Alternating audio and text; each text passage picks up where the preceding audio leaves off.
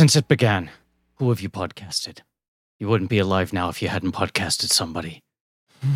I'm really struggling with the accents this series. That's fine. No, that was good. That was fine. That was good. What's the word being substituted there? Killed. Sure. Killed. Right. Murdered. Yeah. Very, very similar. Almost the same word, killed and podcasted. Right. The two worst things you can do to somebody, murder them or podcast them. I think that's the Sixth Amendment. Yeah. Thou shalt not podcast. Right. Yeah, exactly. Sixth Amendment. What am I? Sixth Commandment. Jesus Christ. I answered the right thing with you saying the wrong thing, and then I thought I had done the wrong thing because you had said the wrong thing. Oh my God, that was me. That was all me. All Killer right. Start. Killer starts. Hello. Hi. This is Blank Check with Griffin and David. I'm Griffin. I'm David. It's a podcast about filmographies, directors who have massive success early on in their careers and then are given a series of blank checks to make whatever crazy passion projects they want, and sometimes those checks clear, and sometimes they bounce, baby. Sometimes they get infected. Sometimes the checks get infected. With rage. Yes. Sometimes the checks are enraged. Yes. The ultimate virus. This is a miniseries on the films of Danny Boyle. Oh, Danny Boyle, the pipes are calling. It is called Train Spodcasting. That's right. Today, we're talking about his comeback film. Yeah, without a doubt. The distinct beginning of his second phase as a filmmaker. It's called 28 Days Later. ... Yeah, although it's not referred to. There's no ... on like the IMDb. But it is on screen. If you're going by the Mike D'Angelo rules of whatever the title is on screen, that is the title. Well, I think this is an important thing to ask because is this the second ... movie we've covered or not? I don't know. Our guest should weigh in, I think. I'm not sure how you feel about the ellipsis in a title. Do you think the title is what's on the poster or what is on screen? What's on the poster? Yeah, I'm with you. Like, because no offense to Mike D'Angelo, but he'll do that thing where he won't call the Irishman. He calls it like, I Heard You Paint Houses, because the title of The Irishman never appears on screen. And sometimes I'm sort of like, look, don't be a stickler. It's okay. Your classic Ghostbusters Answer the Call. Oh, a title that only appears on screen, or Shane Black's Iron Man 3 THREE. Spelled out, right. Yes. Right. David is taking off his sweatshirt to show off his t-shirt. And David, what's on your t-shirt there? This is from 2016, right? This is the original, right? A much better time. Well, it was actually a pretty stressful time, if you Ghostbusters remember. Answer the Call was in theaters. Everyone was chill about it. And this is from our guests' podcast, Election Profit Makers, which in 2016 was sort of a limited podcast. You know, if you remember, I mean, you know. I do remember. This was kind of our reward at the end of it. You know, we had unfortunately gotten Donald Trump, but we did get a cool T-shirt about wave riding. That's right. Yeah. Anyway, so that's what I'm wearing today. It's warm. It's toasty. Pretty nice in New York today. So I don't need a sweater. Well, that's a bit of a humble brag. David Rees, thank you for coming back to the show. Yeah, thanks for having me. It's nice to be back. Your third appearance. It's nice to have you. First two appearances, AI Spirited Away. Two of our favorite movies ever covered on the show. That's good. Yeah, they were both really good movies, really interesting movies. And I feel like for many people, two of their favorite episodes, I hear them cited so often. You were very selective. Every time we've asked you to do the show, you basically throw out a movie and say, if you ever cover this, I'll do it. Really? It makes me sound like such an asshole. Sorry. You're not an asshole. You're special. My fear is that if it's not a movie that I don't have some kind of investment in, I just won't have anything to say about it. You don't feel strongly about Clifford? Clifford the Big Red Dog? What? No. The Martin one Short Tom Sharpling is obsessed with, where a boy is a man or someone. Yes. Yeah, I've never seen it. I don't know it. Okay, Ben Hosley also obsessed with it. Okay, yeah. That's pretty fucked up. You need to watch. Is it that a grown man is a boy, or that a grown man thinks he's a boy? I mean, is a boy being neither? Yeah, a boy is being played by a man, but Yes. there's no Okay. acknowledgement of it. It's Like, purely there's a no- theatrical right. conceit. Within Right, the text okay. of the film itself, he is a normal boy. Except, is he all that normal? In some ways, you could say he's possessed, or he's like a zombie, if you will, to He's infected by dinosaur something. land. Right. But it's not like Big, where the plot of Big is No. there's a boy running wild in this man's body. No, there's No, nothing in the plot that explains why he is played by a man in his 40s. Oh, that is kind of wild. It's a strange. I think you would find it unsettling. I'm not sure. I don't know where you fall on Martin Short generally. I don't know. I haven't seen him in that many things, actually. I liked what I saw of Only Murders in the Building, but I don't know if I've ever seen him in a movie. It's kind of like freebasing Martin Short. Like it's Okay. like the most. Yes. Uh-huh. It's the most unconstrained he is. Pure And Martin Short. that's good in a way. You're like, Yeah, sure. wow, this guy is totally, doing what he wants to do. But in another way, you're like, well, maybe sometimes people need guardrails and those things are okay. Is he the one who would put his hair up in a huge point and then squirm around in an armchair? I think you're combining two things. Martin maybe. Short characters. Primetime I mean- Glick squirms around in an armchair, and then Ed Grimley had Yeah, the I'm point. thinking of Ed Grimley. Is that Martin Short? Yes. And didn't he have a hair point, like a unicorn Yep. point? No, of that hair? was the hair Right. point. Yes. And tucked in shirt, high waisted pants. The squirming around in the armchair, I feel that's more Jiminy Glick. His, That's a bit of a Okay. click. Yeah. His, how do you describe him? Imbecile, celebrity interviewer character. Got it. Okay. But no, the thing is, we have some guests who are like, yeah, you're doing some reheated trash from the 90s. Like, I'd love to swing in and chat about it. And then Right. I feel like you get energized by less pop culture, but when you are energized, it's very profound. And so that's when we like to, to talk to you. That's the thing. We like when there is a convergence. And this was a rare example where there were like two things you were interested in doing back to back. We won't say what the other one is because it's a future miniseries not announced. Oh, okay. Yeah. But you came back and sort of said like, this is actually one of the films I have the strongest opinions on. The film we're talking about today, 28 Days Later. Yeah. It has a very unique and I think almost unrepeatable place in my life as a movie watcher, in that I don't think I've ever seen another movie at the time of its release that clicked with me more, Wow. and for reasons we can get into. Very interesting to me. David was poking you on this right before we started recording, but you were saying that zombie movie is perhaps your favorite genre in theory, but also the genre with the widest convergence of movies you love versus movies you hate. Well, I think if you're like any aficionado, if you truly love a genre or a type of work or a type of food or whatever, that means that you're only that much more particular about the examples that cross your palate, so to speak. And I think for years, I've always really responded to zombie movies for a number of reasons, some of which are like, I think they kind of confirm my political sensibility and my nihilistic prejudices. I also have had over the course of my life a recurring nightmare about zombies. And so I think there must be something on a deep, deep psychological level about zombies that is uncanny and yet fulfilling and comforting. Do you know what your first zombie movie was? Like, what was your entree to the genre? Well, we'll have to draw a distinction between zombie movies and post-apocalyptic movies because there's a lot of overlap in both of them.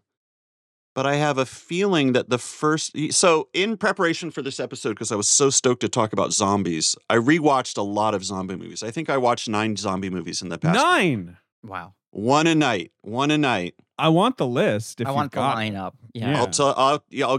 I wrote them down in chronological order for the benefit of your listeners. Here we go. Okay. Night of the Living Dead, 1968. Classic.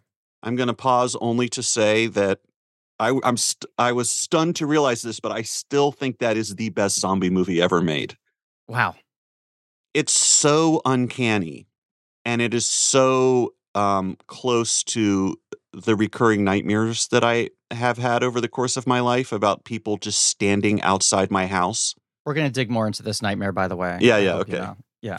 But it feels incredibly real in a way that a lot of them can't, because a lot of them are borrowing from that Yeah. movie to this day. It's one of those lightning in a bottle movies too, where there are just like accidents that lend it this weird alchemy that makes it bigger than it ever could be intentionally. As much as it's a film made by incredibly intelligent, skilled people. No, totally.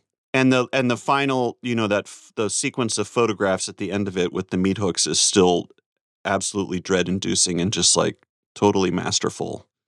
So I started with that one. I started back at the Wellspring, Night of the Living Dead. Then I watched George Romero's movie from 1973 called The Crazies. Yeah. Which is a close analog to 28 Days Later, which I think I had seen maybe in middle school. A lot of these movies made the slumber party circuit back in my youth on VHS cassette or on HBO or whatever, Cinemax. And I will say that revisiting The Crazies, that movie is a damn masterpiece. That movie is so much better than the next movie I watched from 1978, which is widely considered the best zombie movie ever made, which is Romero's Dawn of the Dead. Certainly a classic, which is definitely a classic, and you can see so much of the source code of contemporary zombie iconography, at least up until movies like 28 Days Later, when all that stuff got subverted and ramped up. But I would say Dawn of the Dead has not aged well. That is like a blinding hot take. Not that I'm disagreeing. I have not seen Dawn of the Dead in a long time, but I do love it. I do also love The Crazies. The Crazies is good. I saw Dawn of the Dead again recently. I saw it right around last Halloween. Do you know the weird saga of the 3D remaster of this movie? The original one from the 70s, they turned it into 3D? Yeah, I'm going to give the shortest version of this story. But, the Romero franchise is famous for the rights all being fucked up and Romero never retaining any of them. And they're all being split between different weird money people. Night of the Living Dead going to public domain because he forgot to copyright the new title versus the old title, whatever. One of these guys who, through some changing of hands, ended up with the rights to the original Dawn of the Dead, but only Dawn, in 2012, when there were the 3D re-releases of Titanic and Lion King and Jurassic Park, and they were doing okay, was like, great, that's what I'll do. That's how I'll make my money. I'll convert this to 3D, and spent $6 million converting it to 3D. And by the time it was done, the 3D fad had just completely collapsed. Oh my God. And for the last 10 years, you can't really easily rent Dawn of the Dead. It's not in print in any home media. There are very few legal ways, if any, to watch it in the United States, because this guy controls the rights. And he's basically I'm not going to let anyone see this until I can make back my money on the 3D re-release. I just found it on YouTube. Someone had posted it on YouTube. It's on YouTube, yes. And I just watched it on YouTube. Yeah. Not streaming on any official service right now, but yeah. Yes, you cannot watch it legally, but he finally got some 2-night only release nationwide of the 3D thing with very little advertising last Halloween. I went to see it. I will say, the 3D work on it was good. He clearly paid a lot of money on it. But seeing that movie in a theater again, it was better than I remembered it being. Oh, interesting. Maybe I'm wrong. I don't know. You're not wrong. It's just your opinion. Yeah, that's true. It's just my opinion. All right. The next one I watched was, and I have such a hazy memory of watching this at a slumber party that, David, this might be my first exposure to zombie movies. And this one, I feel like, has aged very well and is a lot of fun. And that is Return of the Living Dead. When the punk rockers go into the cemetery to make out and take off their shirts, and then they get, hornswoggled by these zombies. Yeah, crazy Dan O'Bannon movie with great, practical effects and all that. It's a lot of fun. And another child of the weird right splits of the Romero movies. Right. This guy had the rights to Of the Living Dead. He retained the rights to that title formulation. Right. So it's like an alternate sequel, essentially, to the first Romero movie. And this was the movie apparently that established the trope that zombies are interested in eating brains because there's one slimy black zombie that's a great costume. Tarman? Are we talking Tarman? Yeah, Tarman. Yeah, I wasn't sure if you would know him by his name, but his name is Tarman. I'm very familiar with his work, yes. Yeah, and he just says brains. Before then, they just would eat your flesh, just any part of your flesh. Right. But, this guy goes for brains, right? Which is also fatty, not a lot of protein. Right. Brains. Yeah, exactly. Then I watched a movie that came out 17 years later, which is 28 Days Later. Sure. And you know what? I might have actually watched 28 Days Later. I think watching it again for this podcast might have pushed it over the line, and this might now be the movie I have watched more than any other movie. Wow. Oh, I think I have seen this movie 6 times. Wow. And I think that's a new personal record for me. So I've really watched this movie a lot. Yeah. So I watched 28 Days Later, and then I watched a Spanish language zombie movie that I'd never seen, but I'd always been on my radar called Rec, or REC, Record. That movie is terrific. Yes. That movie, I agree, was terrific. I was hooting and hollering. It was remade in America as Quarantine. Right. Yes. Okay. Oh, right. Which is okay. But Rec Yeah. is really fun.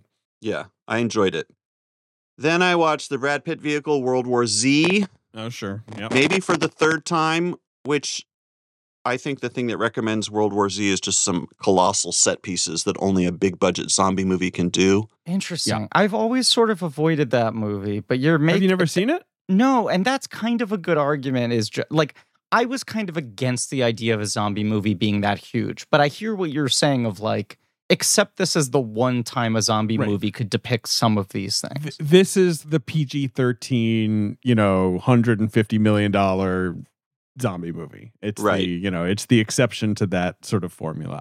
That, in my opinion, is sort of half a good movie. Like there are some good set pieces in it. I remember it being a little all over the place. It sort of jumps around.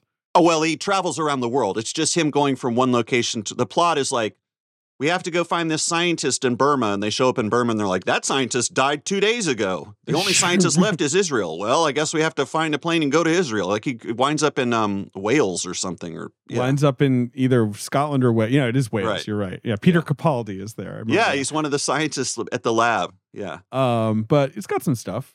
It's got some good moments, and it has I think the most... So 28 Days Later, its great innovation was fast zombies, right? Yes. Zombies just booking. Yes. And then where I think World War Z's innovation was zombie piles or moving mountains of zombies. Right. They just sort of like swarm and create it's like it's very ant-like. Yes. It's very insect-like. Right. And it's fine. It's whatever. Then I watched, I think for the 2nd or 3rd time, Train to Busan, which feels like the most recent, widely recognized classic of the genre. Yeah. Which is good. That's zombies on a train, of course. And then I watched a movie that I had never heard of until I decided to do this zombie research in anticipation of this episode. This is a zombie movie with a great premise, but unfortunately an execution that I didn't like. And it's a Canadian zombie movie called Blood Quantum. Have you ever heard of this movie? No. From it was 2019. It was at TIFF a few years ago, and it was one of those TIFF sort of midnight movies that a few people were like, there's something to that one, and then it became kind of like a Shudder hit. Right, yeah. I've never seen it. It's set in the 80s, right? It's got this kind of like vintage feel. It's set in 1981 in Canada on I think it's called the Red Creek Reservation. And the premise is that there's a zombie outbreak and all the First Nations peoples are immune to it. But all the white Canadians can fall victim to becoming zombies. So they obviously are all desperate to get into the compound that the tribe has built. It's kind of a cool premise. Yeah. Yeah, it's a good like inversion of History 101, and it's a funny premise. There's a lot of obviously like satirical possibilities there and really interesting, psychological and political stuff to deal with. But there's something about the way it's shot. It felt slack or diffuse in a way that I think is the exact opposite of what I want out of my zombie movies. I will say this, in your list that you've just provided, there's this big jump between Return of the Living Dead, which is like 85, and 28 Days Later, which is 2000, 2, 3, Right. depending on what country you lived in. So I was sort of like, hey, is there really nothing in between? And obviously there were zombie movies in between, but it is true that there really wasn't like a sort of definitive hit zombie movie in that long period. Went out of fashion, I think. You have to give this movie credit as the revival point. Because Shaun of the Dead, obviously, which is sort of this big Romero homage, that's a couple years later. Right. And that's more of like the classic zombie movie. The zombies are stumbling around or whatever. This movie felt like a really like shocking, update. And the fast zombie thing felt it was new. It was injection of lifeblood. The Dawn of the Dead remake uses that. Then you get Romero making zombie movies again. That obviously leads to the Walking Dead comic and then the show. Like this is World War Z. This is the revival point, really. David, do you like this sort of later Romero trilogy? His weird Land Diary, of the Dead and videotapes of the dead or whatever. Videotapes Vlog of the Dead. Land of the Dead, I only watched once, and I was kind of intrigued to revisit it because that's the one where like everyone is just living with zombies, right? And all the rich people are up at the top of a tower, and it's like Edward Hopper and John Leguizamo and Dennis Hopper. It would be interesting if it was Edward. Yeah, that'd be good. The great painter, American realist painter just Edward up there. Hopper. I mean, he'd have a lot of material. Yeah. Zombie Edward Hopper has come back to update all his iconic paintings. Land I owe a rewatch. I only saw it when it came out in theaters. Well, I remember the hype when it came out was so profound, and then people were like, "Huh, like it's sort of heavy on the socio-political stuff and light on the horror." Yeah, not like light, but like it's not this sort of whatever people wanted, super intense. It's kind of like that Star Wars movie where they just sit in the Senate and argue about the Iraq War. Yes, exactly. Revenge of the Sith. You know the one I'm talking about where there's just like a lot of council meetings and oh yes. David. Oh yeah, we covered Cornell it. West is in it, I think. Was Cornell West in a Star Wars Cornell movie West and a is Matrix, in the Matrix movie? sequels, yes. But wasn't he also in one of the Star Wars movies? I don't put it I do past not think him, so. but I don't think so. Yeah. Okay. But he's definitely a government minister in the Matrix movies, right? He Yes. is on the like Council of Elders in the Matrix okay. sequels. He has a big harmonica around his neck.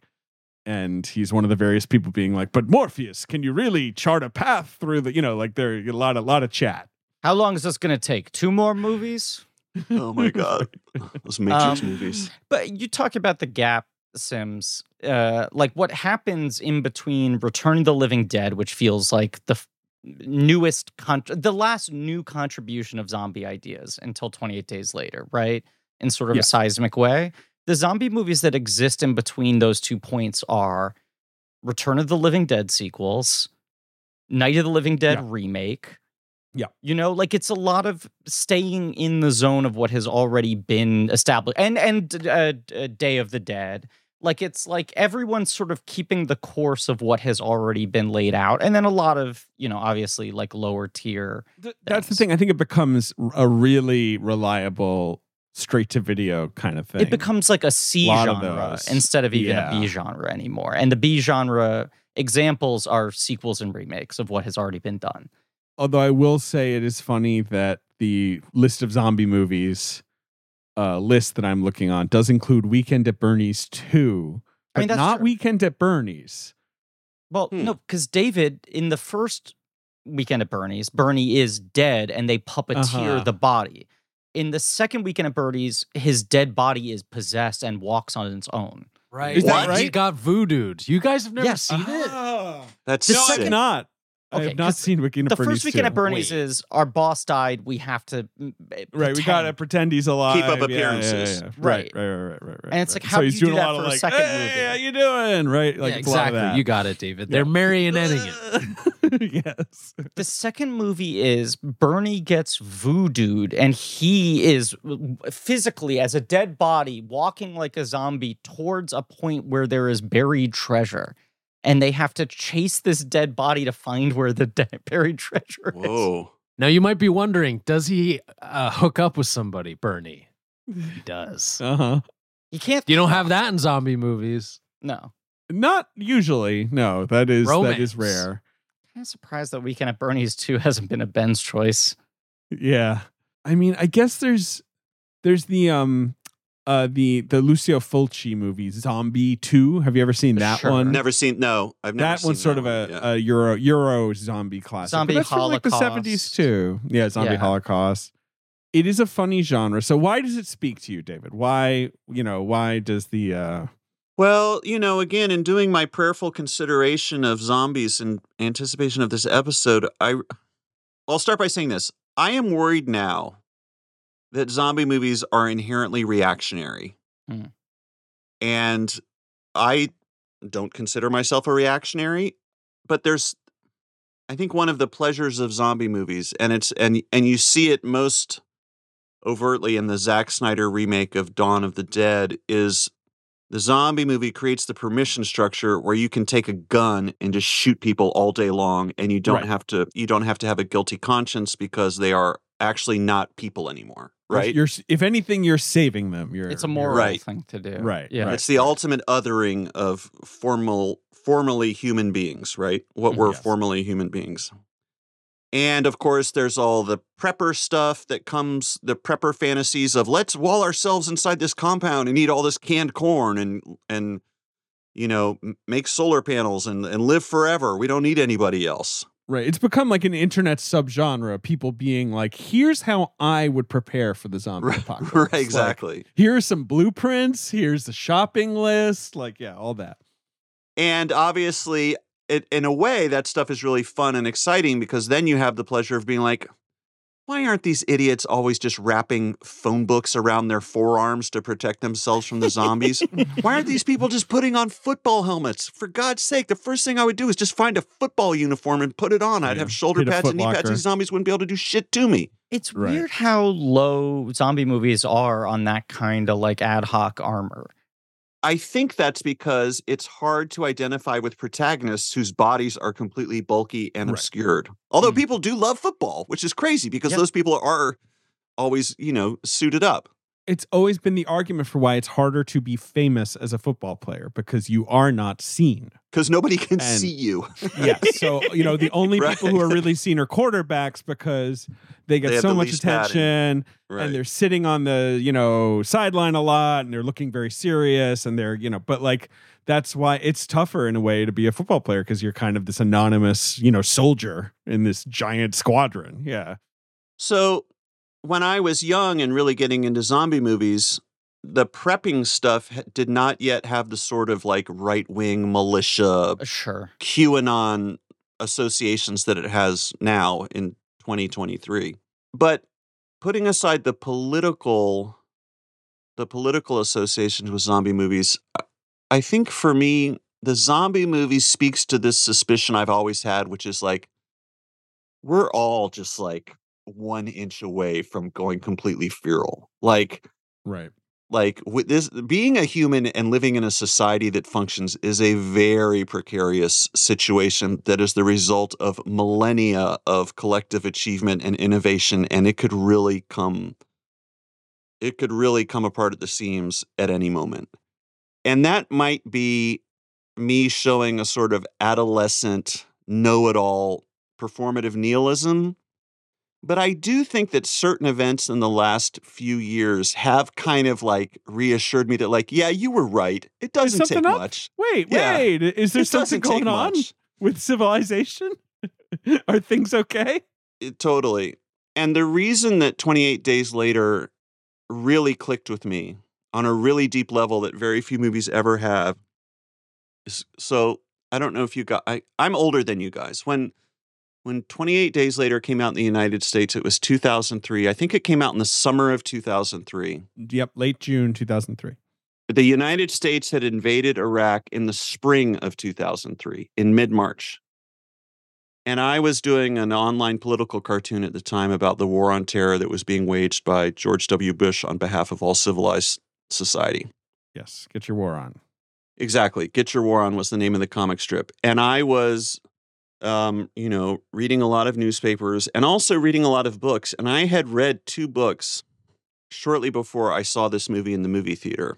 And the movie really spoke. It felt like it was in conversation with these books. The first book was the Samantha Power book called A Problem from Hell, which is about genocide and America's response or lack of response to genocide in the 20th century.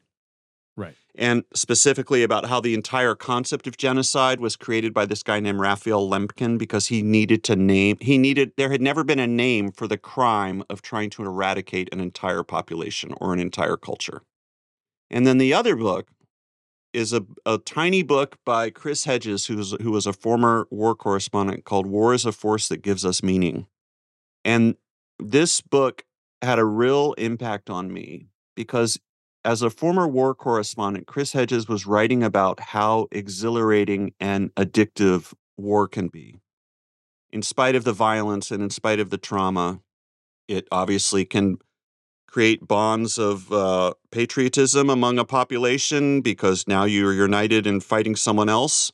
Well, this is also that point in time where we're all reacting from this like unspeakable tragedy that felt like 9/11, yeah. Yes, I'll say it. 9/11. 911. This Yep. awful tragedy, and then you're like so quickly shifting to our most august, beloved, trusted voices in television news standing in front of tanks saying like, this is an awesome killing machine. Right, exactly. Yeah, you could feel like if you were opposed to the idea of a never-ending war on terror, and if you were opposed to invading and occupying Iraq while Afghanistan was still just like a total fucking shit show, you could feel really lonely and crazy.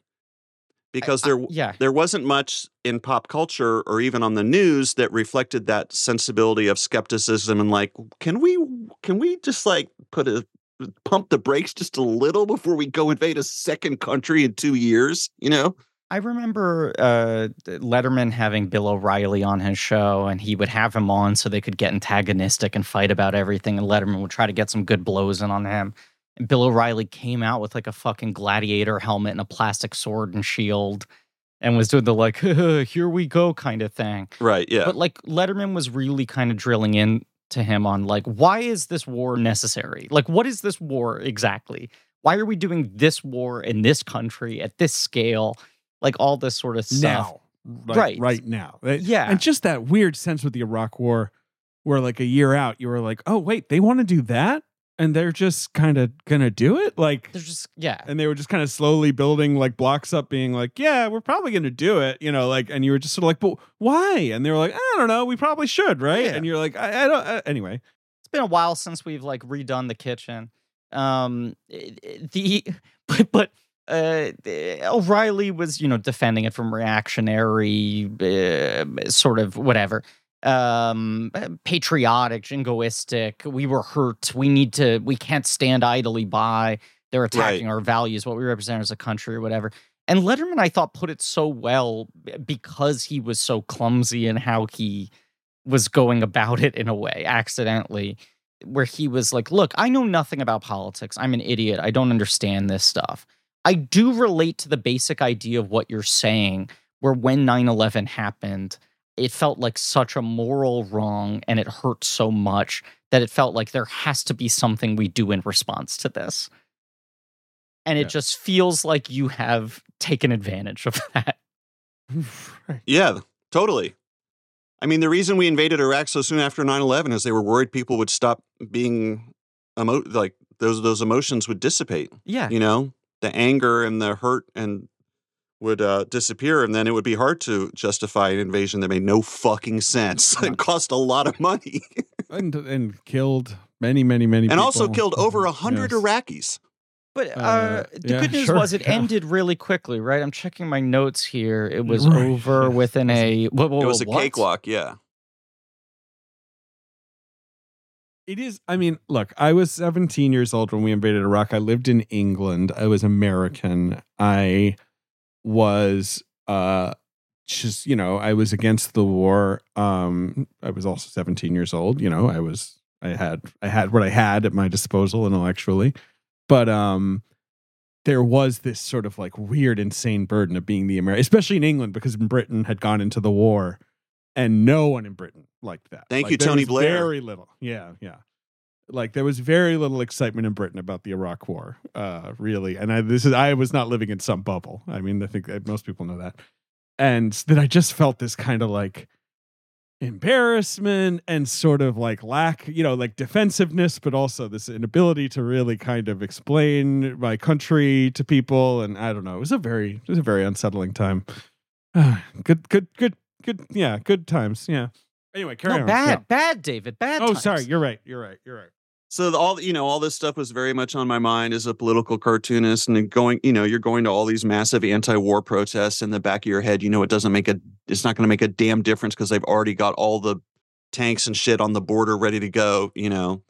But this Chris Hedges book it's a short book. Like you can read it in like a day or two, and because it's written from the perspective of someone who was for a while addicted to being a war correspondent, which is really what that's like. Like my mom had friends who were war correspondents. It was like kind of thing of like, why would you go back there? And they're like, I love it.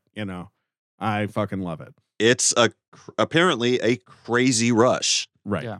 In the service, you're covering something that's usually the last worst option to actual war fighting, right? And killing. Mm. And he also talks a lot about how and Samantha Power talks about this in her book, and this is obviously a huge part of the twist in 28 Days Later, is how often sex and rape is used as a weapon of war. You can think of examples like the Rwandan genocide, where the stories are just like 50,000 times more horrific than anything you would ever see in a zombie movie. Right. So I was thinking about all this stuff and feeling a little crazy, and this is really going to bring you back to that era. Okay. I was on the phone with one of the few people who seemed willing to go on like Fox News and MSNBC and get yelled at for being skeptical of the war, and that was the American comedian Janeane Garofalo. Yep. Yeah. She really was an icon of the early 2000s in a different way. She was like the only one who would do it. Like everyone else was either too scared to go on TV or just wanted the war to happen, and she was, very ardently skeptical and willing to be like, the abuse I'm going to suffer on this news broadcast, that's the price I'll pay to let people know that there are people out there who think this might be a bad idea. Yeah, and if people want to discuss this abstract idea of cancel culture, she had a sitcom on ABC that had been filmed, and she starts speaking out against the war on news shows, and they were just like, oh, we're never going to air this. And they just put it on a shelf, and it has still never been seen. And her career, immediately changed. She stopped being someone hireable, right, in any public sphere outside of her doing her own stand-up. In the 90s, she was an iconic character actress who is in 1 billion movies as like friends and sidekicks. Right? Yeah. Sometimes romantic interest and all that. And then in the 2000s, it was like, well, she's like on Air America or whatever, and like you say, and on cable news, as this feisty person who will dare actually be like, oh, I actually don't like George W. Bush or whatever, anyway, that's so funny. Anyway, did you say you were talking to Janeane Garofalo? Yeah, because speaking of Air America, they were starting Air America, and she had called me about some Air America, because we had been on panels together. Like we had met each other when we would go to a panel and be on satire in the age of terror. Like I did 100 of those types of panels when I was a political cartoonist, know? Right. Me, Janeane Garofalo, Art Spiegelman, and then somebody else, So Janeane had called me to talk about something about Air America, I think. And she said, oh, by the way, I saw this amazing movie. You've got to see it. It's called 28 Days Later. It's a zombie movie. And my ears completely perked up zombie movies? Why, that's my favorite genre of movie, although I've never seen one that's intellectually sophisticated enough to satisfy my fancy pants affect. She said, you've got to see this movie. It's about what we're living through. It's about the Iraq War. People get infected with rage and go crazy. I was like, okay, I'll check it out. So sure enough, I went to go see it in the movie theater.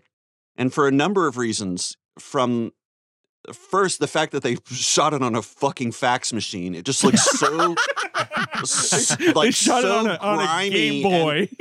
Yeah, I mean, it really is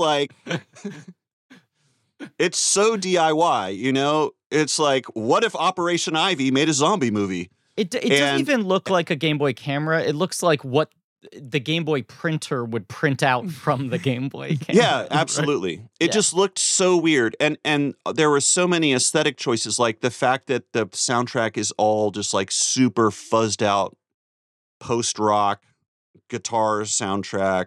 Oh, yeah. And then the political subtext that I brought to the movie, probably because my head was swimming with these books by Samantha Power and Chris Hedges, where And this happens a lot in zombie movies where the people who you think are going to keep you safe are actually as much of a threat as the zombies. Like that's one of the big lessons that we can learn from zombie movies. It's almost like, humanity, right, is the real monster. Right, exactly. Yeah, there might not be that much separating us between us and the undead. But the fact that it was an explicitly military compound and the first thing they wanted to do basically was start raping the female protagonist and breeding a new society, it was like, oh, right, because they're all jazzed up with war. And there's this Eros Thanatos dynamic that you see so often in war fighting, where you want to kill people, and then your adrenaline's going crazy, and then you just want to rape people. Like there were so many things in this. This is not my favorite movie. It's probably not even my favorite zombie movie. But like I said, I don't think I've ever had an experience in a movie theater where basically the whole time I'm just sitting there being like, "Yep, yep." And that's right on the head. And you nailed that too. Just everything about it. It just really, really clicked for me. And I don't even like Danny Boyle movies that much. Like, oh, sure you do. He's your favorite.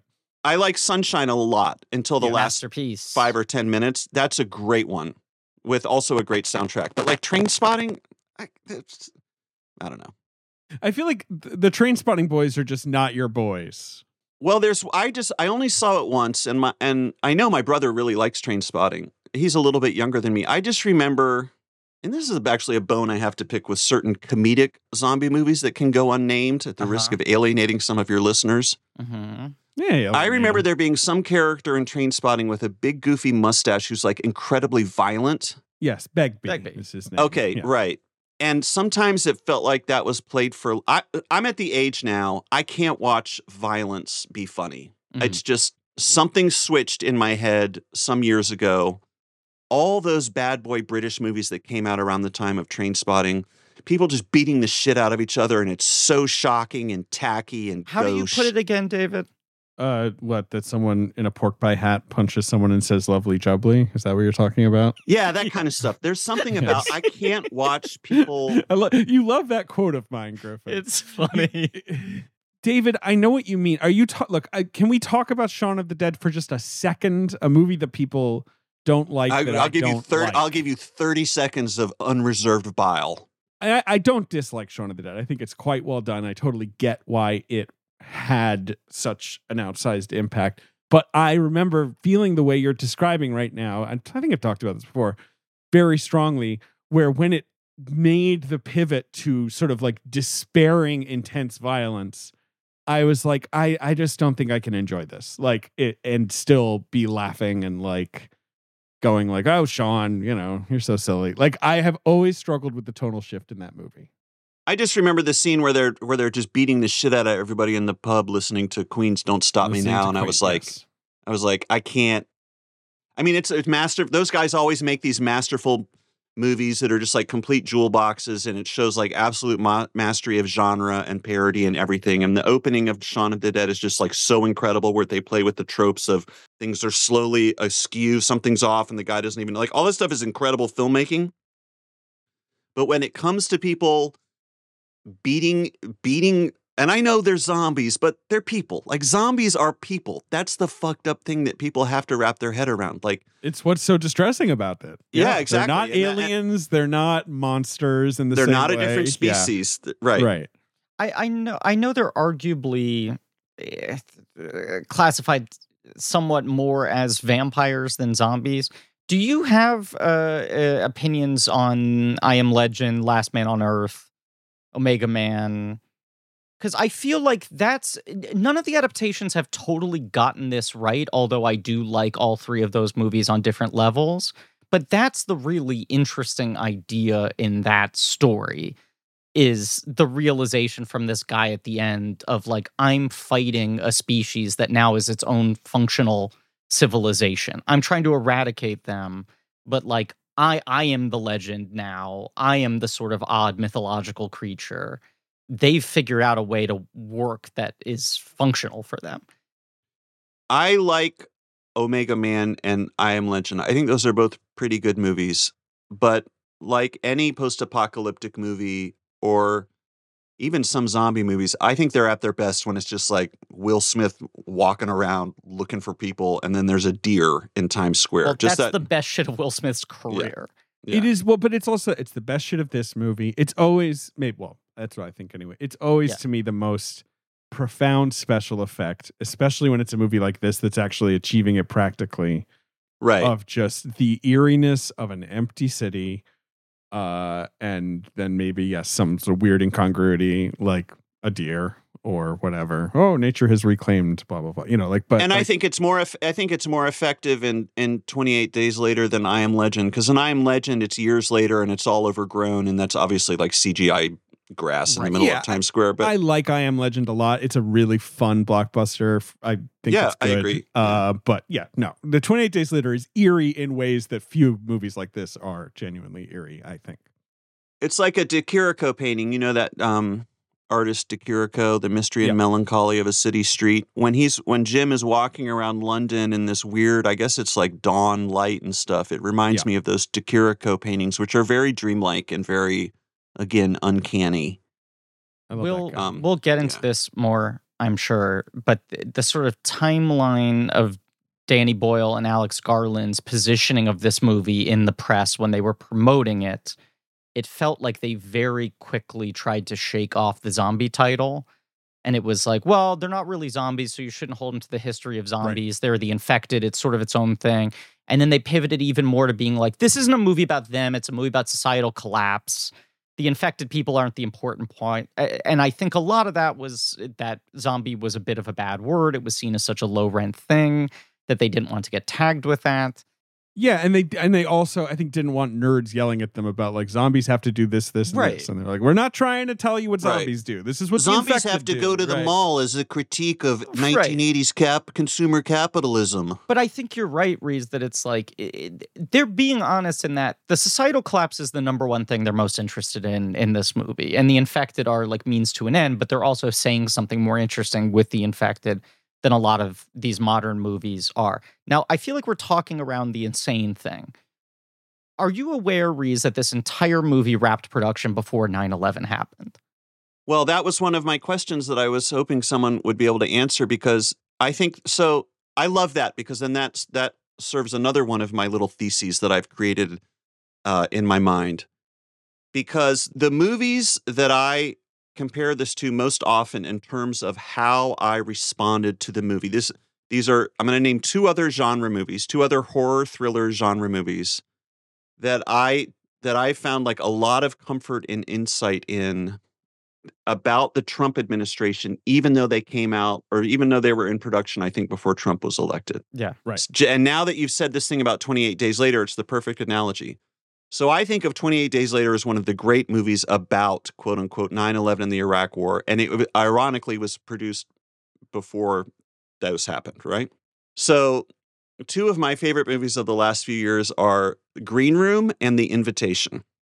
For a second, I processed that as Green Book, but yes, no, that makes more sense what you're saying. Yes. Green Book is a distant third, but my top two are Green Room and The Invitation. I think the movies I have talked to you the most about since I've known you are those two. Yeah. Films. Yes. Yeah. I think they have a lot to say about what we used to call, quote unquote, our current situation. Yes. And so 28 Days Later is the perfect analogy, because it's like, and I guess that goes to show that like some truths are universal and are not necessarily explicitly pegged to the news cycle, which is something I have a hard time believing as a former political cartoonist who had a weekly deadline. There are some truths about human nature and society and how precious and delicate all these things are that you can make a movie about Trump before Trump is president. But it's still kind of mind-blowing to me, because when you respond to these movies, or at least when I respond to them through such a specific political lens that it just feels like it had to have been made like after the fact, you know?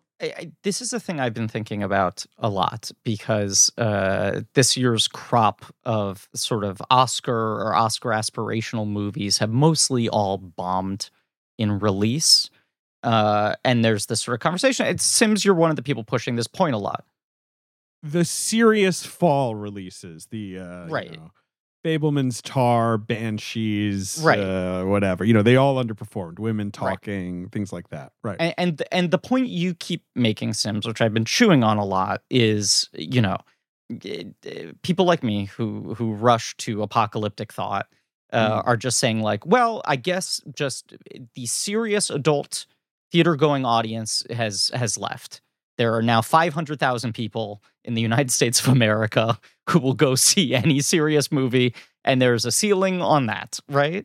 And your take has been the movies that we're looking at and bemoaning the bombing of are all difficult and off-putting. Even the good ones. It was a tough crop. It was a tough crop for what I perceive as sort of my boomer relatives, and I do not say boomer pejoratively, who had been saying to me, like, I'm ready to start returning to theaters. What's out there? What should I see?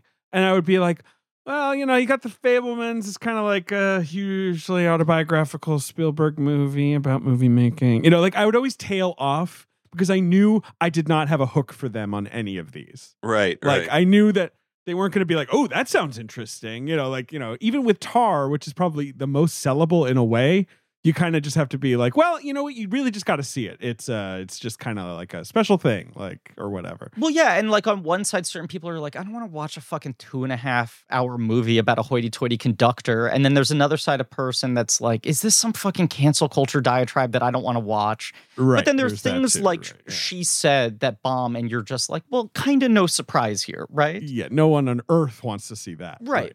I've seen some journalists sort of making this point, not even making this point. I feel like I've seen some filmmakers making this point. I'm trying to remember who it was I saw said this, but it's really been ringing in my head a lot recently that like movies trying to meet the culture rarely work. If you are responding to the thing that has already been crystallized in the national dialogue, we don't then want to watch a movie because we're already digesting this thing. We don't need it repackaged for us. The post-Iraq War movies mostly failed at sort of attracting interest because, like you say, people were just kind of like, no, I watch the news. I don't need that. And I like need to the see last Stop Loss big or whatever, hit, Oscar crossover war movie of that era is Black Hawk Down, which is the one that comes out right before the war starts. It's like another post thing 9/11. It's that movie. Yeah, post 9/11, pre, I guess, invasion. But I do think there's that thing where it's like a movie like this, 28 Days Later, feels like, well, this has to be in response to the things that happened right before this movie came out. But the reality is, Danny Boyle wasn't a fortune teller. He couldn't see the way that things were going to like manifest and bubble over. But this movie is verbalizing things that were percolating. He could feel what was like about to erupt. What if he had access to the presidential daily briefing that said Bin Laden determined to invite to attack U.S.? He was like, okay, there's a movie in here somewhere. Let's see how this plays out. Them, so maybe he was passing them off to Boyle. Right. Condi Rice was actually using Danny Boyle as a sounding board. Yeah, that was what was going on. But even watching movies like this 20 years later, you can feel the difference between this is a movie made by someone who's been reading the newspapers every day and is trying to find a way to dramatize the thing that is happening in front of all of us versus this is Danny Boyle struggling to verbalize something that is a little bit unspeakable at that moment. And then, like, lucky for him, unlucky for culture, by the time the movie comes out, everything had come to a head. And now it was understandable by everybody, But I do think it's that thing of, like, movies don't meet the culture meets the movies in terms of the things that really stick. A movie is somehow getting at something that then happens to overlap with what's going on culturally in the time it comes out. Arrival's another one where I remember seeing that movie at an early screening and going like, this thing's great. It's going to bomb really hard. And then it came out the week after Trump was elected and was a surprise hit. And it's like, this movie was in no way a response to Trump. Yeah, but that movie feels so profoundly, it's all about like, we can't be talking past each other and like, right. Things can get out of hand so easily and blah, blah. I love that movie. Suddenly all these things in that movie that felt a little heady and inaccessible a month earlier when I had seen it felt like very accessible to everyone, Or not to everyone, but you know what I'm saying. No, 100%. I don't know how many movies we've covered on this show that are like that, but this is certainly one of them. That weird, like, how did this movie get ahead of the thing? And how does it still 20 years later feel like a better statement on this era than anything that came out of it? let me crack into the dossier unless you want to say something, David. Well, I just wanted to say I really like the way you explain that, Griffin, because as a former political cartoonist who sometimes does other stuff, like my default mode of pop culture making, I think, is a sort of like immediate didacticism that doesn't leave any room for like the ebb and flow of actual lived human experience, you know? And the idea that a good artist can anticipate something that's bubbling up in the culture and express it and kind of get out ahead of it, even if their artifact isn't released until after it, whatever it is really interesting. And I guess that's why people still read Shakespeare, because you're operating on a level that is not dictated by weekly deadlines and whatever the news of the week is in Fallujah or whatever, but you're actually you're trying to make points about humanity, which is more or less constant over the course of a news cycle, right? Yeah. Now, just to be fair to yourself, doing a comic strip is a very different medium than doing a movie where you're on a regular rotation. You're part of that dialogue in real time. Yeah, that's true too. I don't mean to beat up on myself, like, but you're right. It's a completely different. I mean, a movie, you have to know that whatever you're making needs to make sense a year out from the point where you're starting it, if not more. And most political cartoons are essentially just like subway graffiti. Like you read it and it's gone and it doesn't age well. And there's no reason for it to age well because that's not its purpose, right? It's a real time processing thing rather than movies, which have to in some way be some mirror of something broad enough that it will make sense removed from time. Yeah. Let's crack open that dossier. Yeah. So obviously Danny Boyle's whole thing is that he had made these movies with increasing budgets, and The Beach is the most unwieldy thing he ever made. He didn't enjoy anything about that, and so he's sort of like, I have to downsize. And in between, he makes 2 TV movies for the BBC that are written by Jim Cartwright, who is a playwright and who he'd worked with in the 80s. People have asked us why we're not doing Vacuuming Completely Nude in Paradise. David, you had this response to someone asking about something Holy else. shit, did he make that? Yes. He did. Do you love that? I think I saw that. It's good. Is there a scene with like a vacuum salesman on the beach? Yes, correct. I've seen that. That's Danny Boyle? That's Danny Boyle. That's his wilderness period. What the What was my response, Griffin? I don't remember. It was a different question of someone saying, are you going to cover this on the show? And your response, which I now just think this is the evergreen response anytime anyone asks us, why aren't you including this in this miniseries? There's only so much time. There's only so much time in the world. But I do recommend Vacuuming Completely Nude in Paradise with Timothy Spall, which I have seen and is enjoyable. I have not seen the other thing he made the same year, which is called Strumpet with Christopher Eccleston, also by Jim Cartwright. I think Vacuuming is currently on Amazon Prime in the States. It's free to watch. I saw it was streaming somewhere recently. That was like a sort of well-reviewed. I mean, Britain has this great tradition of the sort of the TV movie, like, yes, in a way that America kind of doesn't anymore. And like, it's like a sterling example of that. And I think it was just good for him to be like, okay, I have no money. I have very little time. The way he puts it is like the budget for those 2 films wouldn't have covered like the catering of the beach, but he just kind of needed to, reset. He starts working with Anthony Dodd Mantle on those. I think Vacuuming is the first movie he does with Anthony Dodd Mantle, where he starts to develop this new a simplified stripped down style that very much leads to 28 Days Later, where it's like, let's not care about how it looks. Anthony Dodd Mantle, very interesting, because obviously he's going to win an Oscar with Danny Boyle for Slumdog Millionaire, but I first knew him as he's the Dogma guy. He did Festin and Mifune and Julian Donkey Boy, and Dogville is his sort of fun, he did all these stripped down insane Dogma movies. And just to clarify, it's not that they don't care if it looks good, but it's that Boyle starts to become less precious and feels freed up by how small the cameras are, how sort of like wide these sensors are, and rather than making anything picturesque pretty, he's like, well, what's the freedom? How much more can I move around? How much quicker are setups? How many more camera placements can I get in a day? When I interviewed Soderbergh about what's it called? High Flying Bird, which he shot Mm-hmm. on an iPhone. That was his whole argument for it, was just like, we can just walk and like down New York City, fucking walk down Broadway and be like, walk. This looks like a good spot. Set up 5 minutes, you can just like be ready to go immediately. So, this is the early days of digital, obviously, but yes, they're working with all that stuff. So Never going back to film. Never going back to film. Do you know that reference? you are never going back. Yes. David Lynch said that. That's what David Lynch said when someone asked him about Inland Empire. Never going back to film. Never going back to film. Sims, we should touch on Alien Love Triangle quickly. Is that in the dossier here? It's not. It's in the Beach dossier, but let me find it. But obviously, it's such a strange. I just also think Rees will find this interesting. Is that one of your sponsors? Next week. Yeah. They're a new THC gummies company. they're a combo mattress tux rental company. Well, yeah, sorry, go ahead.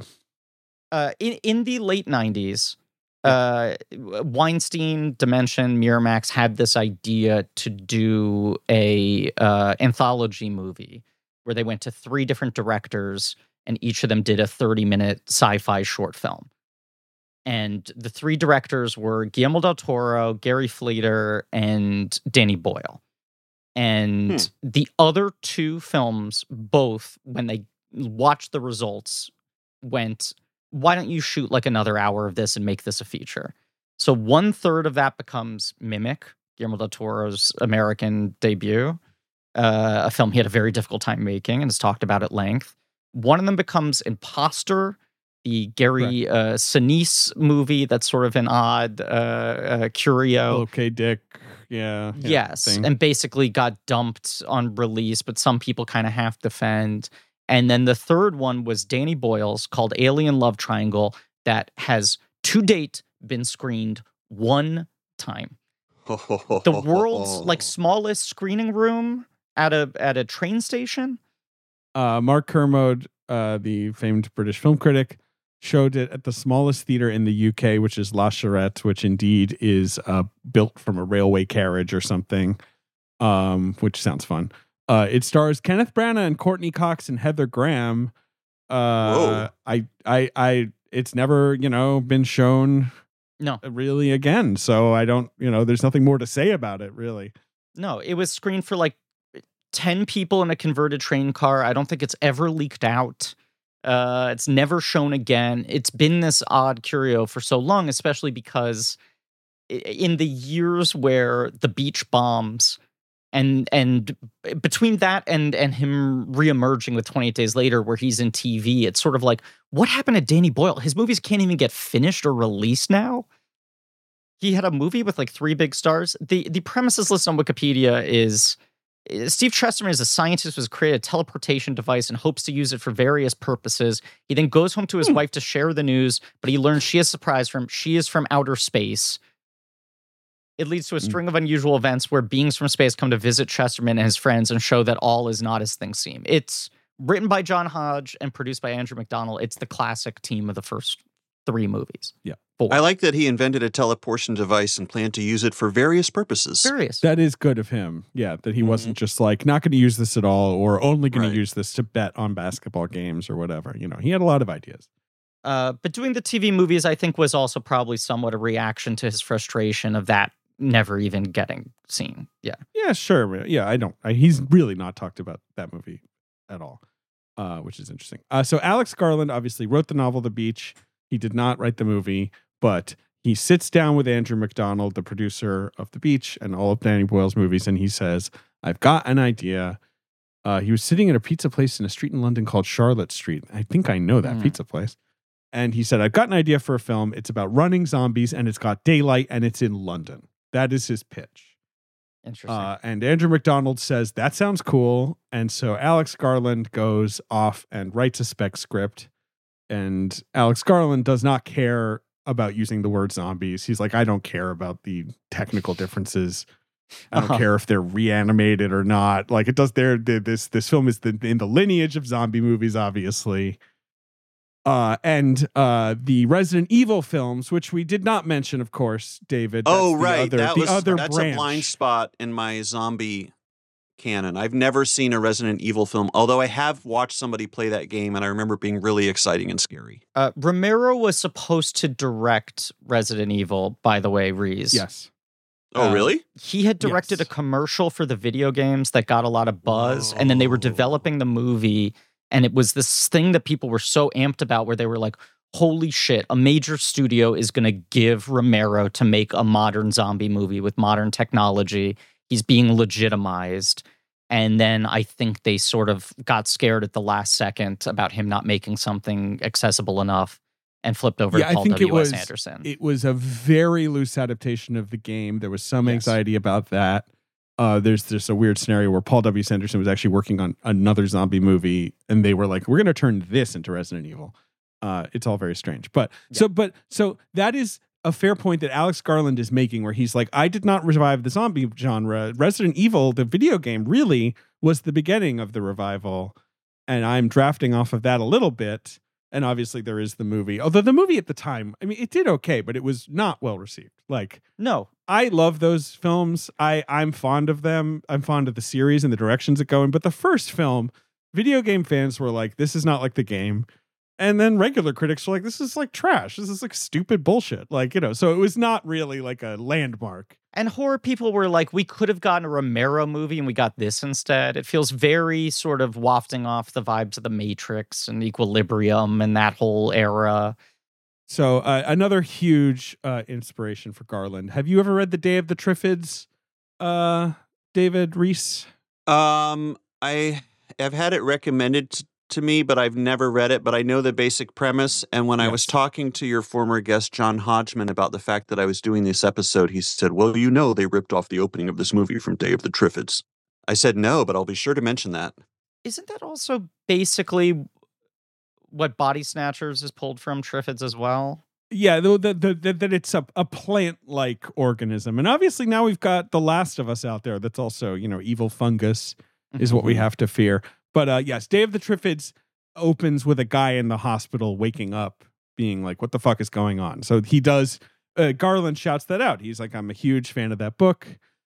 He's also a huge J.G. Ballard fan, and J.G. Ballard had done a lot of post-apocalyptic writing, in his life. Yeah. So he likes that. But the way Garland puts it that I feel like will resonate with you guys the most is this was just a paranoid story coming out of a paranoid time. Lots of stuff was happening in this country that felt like the right kind of social subtext or commentary that you could put in a science fiction film. Danny was particularly interested in the issues that had to do with social rage, the increase of rage in our society. The other thing to mention, Britain had just been dealing with mad cow disease. I know that sounds crazy, right.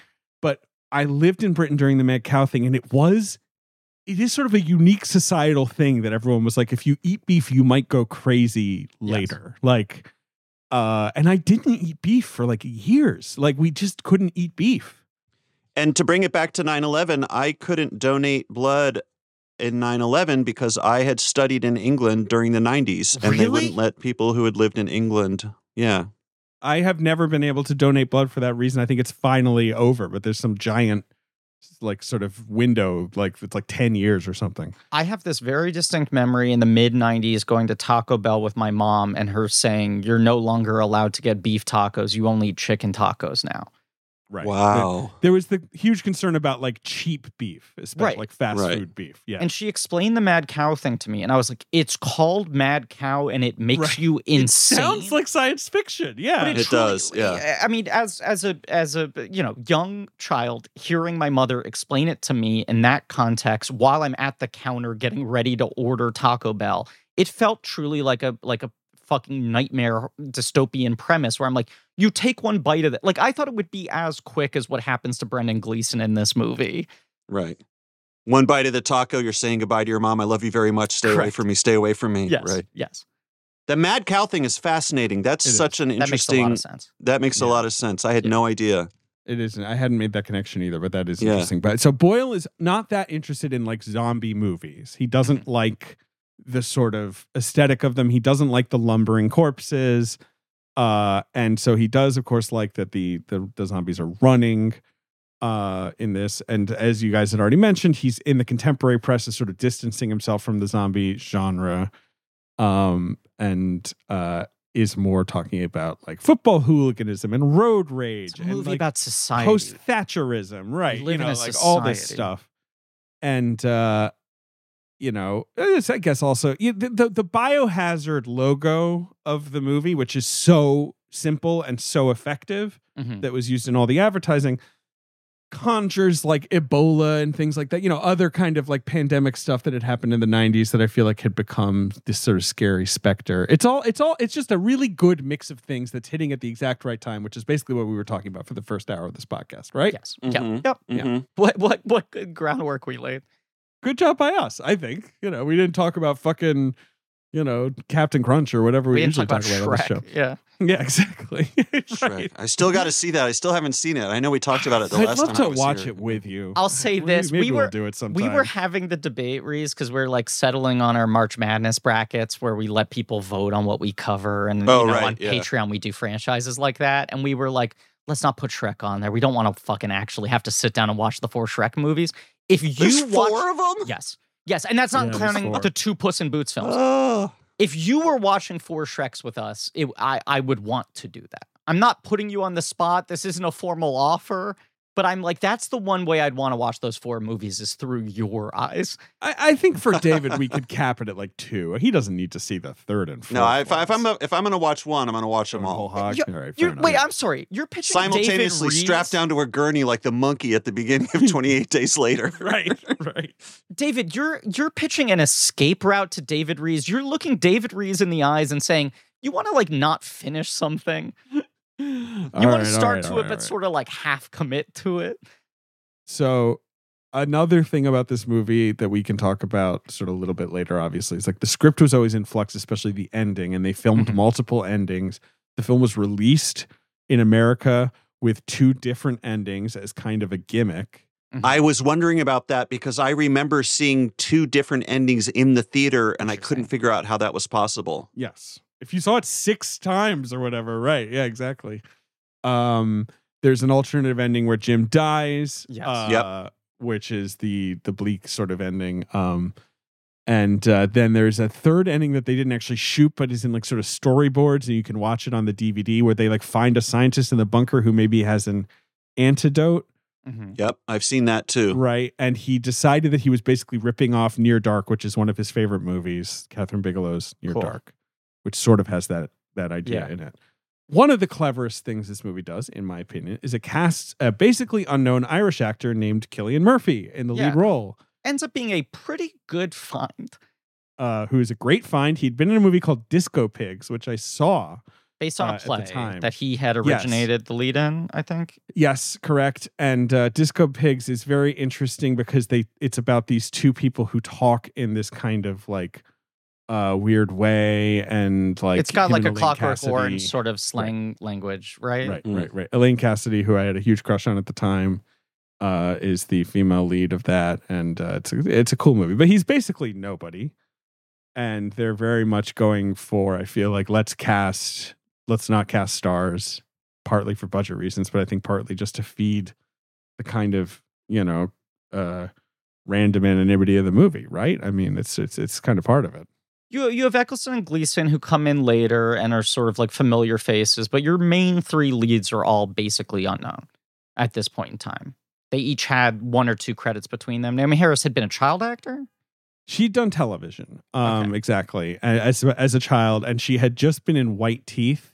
Oh no, White Okay. Teeth comes out right after in Britain. There's an adaptation of Zadie Smith's novel on television, which is good, which she's really good in. Mm-hmm. But yeah, she was basically unknown. Killian's basically unknown. I feel like they're just both very special. Like, Killian is like childlike and kind of beautiful and so striking, even in the like low res, visuals of it, and you kind of can't stop looking at him, which is really helpful. That's the thing. Yeah, I remember seeing the trailer for this movie, and it was alarming in 2003 in the States to be in a movie theater watching trailers that all look vaguely the same. And then this thing coming up and going like, why does this look like a dupe of a snuff film at Kim's Video? Right. Like, why does this look like this? And then who's this guy at the center of it? And he doesn't really look like any other human being you've ever seen.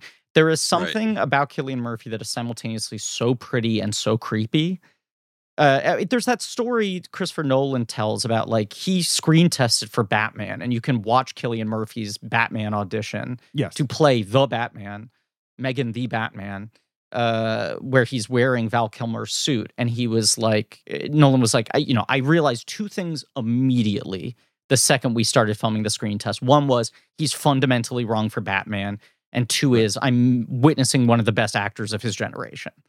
But there was just something about him. You have to like weaponize that weird, unnerving quality, and this character is so reactive in so many ways. Just his face popping up in the trailer added to the already established sense of alarm I felt from how weird the movie looked. It's so funny. His career is so interesting, and it is. Yes, he gets the Batman screen test off of this, and he was the runner-up. And you can watch the screen test and you're like, oh, that's interesting, but he does seem a little too creepy. And I can see why they shifted him over to play the Scarecrow. And then you watch the Christian Bale screen test and you're like, oh my God, like he had the entire performance immediately. Like, you're like, right, how do you not? He had the whole thing figured out. Right. But Cillian Murphy, it's also like there's something so sensitive about him. It's not just the delicacy of his face, pretty. But there's something so tender in his like spirit. To have the lead character, of your horror movie have that balance where he's simultaneously more sympathetic and a little bit unnerving than most of what you're used to seeing in a horror film.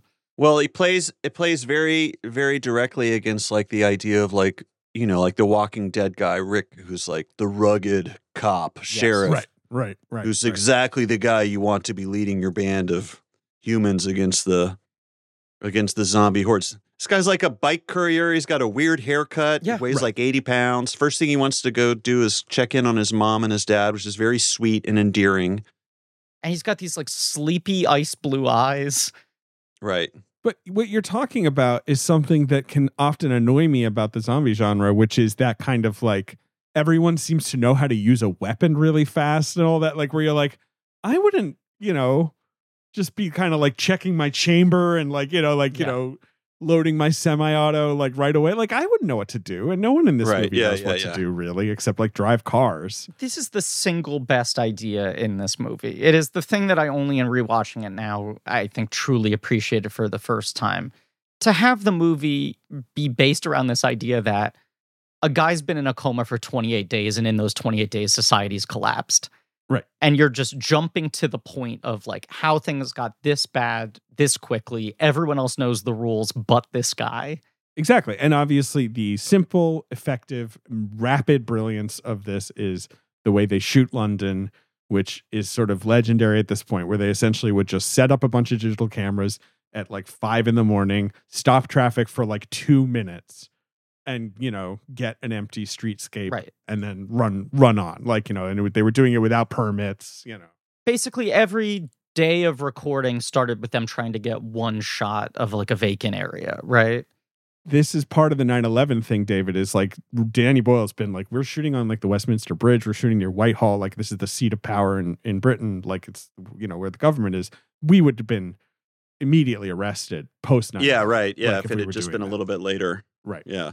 But it gets credited so much as, this is the movie that most successfully evokes the uneasy feeling of New York in the immediate wake of 9/11. And he's like, 9/11 would have prevented us from getting this footage.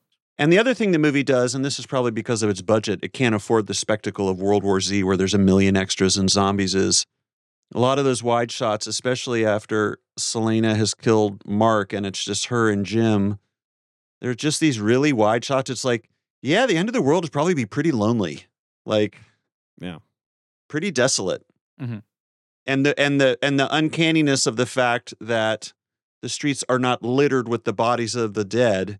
It's not just that society has collapsed; it's also like the rapture, like everybody's just disappeared. For this guy waking up, he's not waking up to like a massacre. It's this uneasy. There's something poetic and beautiful about it, but it's lonely and sad and just immediately off-putting. It does feel like an odd dream you would have. I mean, it's very similar to the Vanilla Sky opening. where it's like something's fundamentally off in reality right now. The Vanilla Sky opening is a good magic trick as well. What the empty Times Square thing is so cool. And is another thing that comes out after 9/11 and never could have been shot after 9/11. An interesting quote about one of our former subjects, Danny Boyle says, Kubrick would make his films through the studio system, but he worked with so few people. His crews were so tiny. That's why Warner Brothers allowed him to shoot for so long, because day by day it didn't cost that much. And that's what Boyle says, like, he was trying to do the same kind of thing of like, yeah. You know, like, I'm going to take my time over here, but we're only working for a few hours a day and it's only a few people. Like, there's not a lot of people on payroll. This isn't like some massive production where every fucking day we go over schedule or whatever. It's a disaster for the studio. Yeah. Right. That's interesting. Yeah. The other thing that is, I love it so much. London, much like New York, everyone on Earth has an image of what it looks like in their head. And to see it look different is just the coolest thing in the world. It's so desolate and scary, and like, it's so evocative. Yeah, it's an incredible opening. And like the trailer would lead with this and it just immediately grabbed you. But I have a question about this. Can I ask you a question about that opening scene when he comes out? The scene of him looking at all the flyers, the missing persons flyers, that has to be post 9/11. So yes. So Griffin, the movie did not finish before 9/11. It started shooting on September 1st, 2001. And they shot all of this stuff immediately. And 9/11 happens, obviously, a week and a half later. And Boyle does say, like, it changed the movie. It became about how we felt vulnerable to something happening. It became about how vulnerable cities are. And we set out to make this film about social rage, and it became a more complex response. So obviously, the script had already been written. The film's been planned, but it is at least in their head a little bit. Right place, right time. It's seeping into the DNA, sure. Yeah, the missing persons thing that's like, because those were all, I remember being downtown after 9/11 and that stuff was everywhere. You guys must remember that too if you were there. Yeah. Weird time. Yes. Pretty upsetting. I lived in London, obviously, and I had weird sort of feelings about it, like missing being in New York. Like, you know, I felt like guilty that I wasn't there. It was a very strange sort of emotional thing. You know, I have other friends who had left New York before 9/11 and said the same thing, that they felt really guilty and they weirdly, you know, I don't know, they felt like they had betrayed the city or but something. But David's also got a Mark Wahlberg approach where he believes if he had been here, it would have gone down like that. Oh, right. That's why he feels guilty. He thinks he could have stopped it. Yeah. I do. The thing I remember most profoundly is the first time I went to New York after 9/11 was in the spring. So like April 2002. And my parents had worked downtown because, especially my mom was a City Hall reporter. So she worked downtown right by the Trade Center. And when the first time we went down there, they were like, it's so bright because the towers were gone. It was so, right. The sun was suddenly like shining down. Yeah. And they were like, they were trying to tell me like, you don't understand. It's like really different. Just atmospherically, like, anyway. So they're making this movie on these digital cameras that are so new, and they've got this kind of anarchic production approach. I don't mean anarchic like chaotic. I mean this kind of just like, you know, guerrilla style. We're gonna run and go. Yeah, and DIY. Like, you know, yes, yeah, right. It's the Dogma thing. It's sort of a punk response to how film was seen and how it could be made. Yeah. And like this, and like the way all the quotes in this dossier are just like, it's true, kind of like they're a cadre. They all are just like, we all cared about this so much. There was only a few of us on the crew, so it was like a real, band of brothers thing. Like there's no hierarchy. We were all in it together. So that's pretty cool. Which I think when you're talking about those tiny crew and the DIY and it being anarchic, like, so the music that plays as Jim wanders the empty streets of London, and it kind of builds this incredible crescendo of guitars and cellos. The original music was by Godspeed You Black Emperor. It's called which was like Hastings. Right, which was like an instrumental post-rock kind of band, and they are very political. Mm-hmm. They're a Canadian, right? They're a Canadian band. Yeah. The most political nation on earth. Lift your skinny fists like antennas to heaven. Yeah, I had that record. Yeah, you know it. Yeah. I remember, the hands, the LP has like hands on it. Yeah. And so Danny Boyle really wanted to use their music and they agree. They don't usually like license stuff because they're anti-capitalists. And they agreed, but then once I think Fox got involved as an investor or a distributor, then they're like, you can't use our song. This is a bait and switch. Why is this fucking Pepsi can being promoted here in this movie? This is not us. And I think that's one of the reasons it's so hard to see now is the music rights or clearance. I think that's because this movie is impossible to stream right now. Now, it was available recently-ish, so I don't really know what the vibe is. You want to know what's weird? I got this and 28 Weeks Later as a bundle on iTunes within the last couple of months in anticipation of us doing this series, and then I went to check iTunes and it was missing.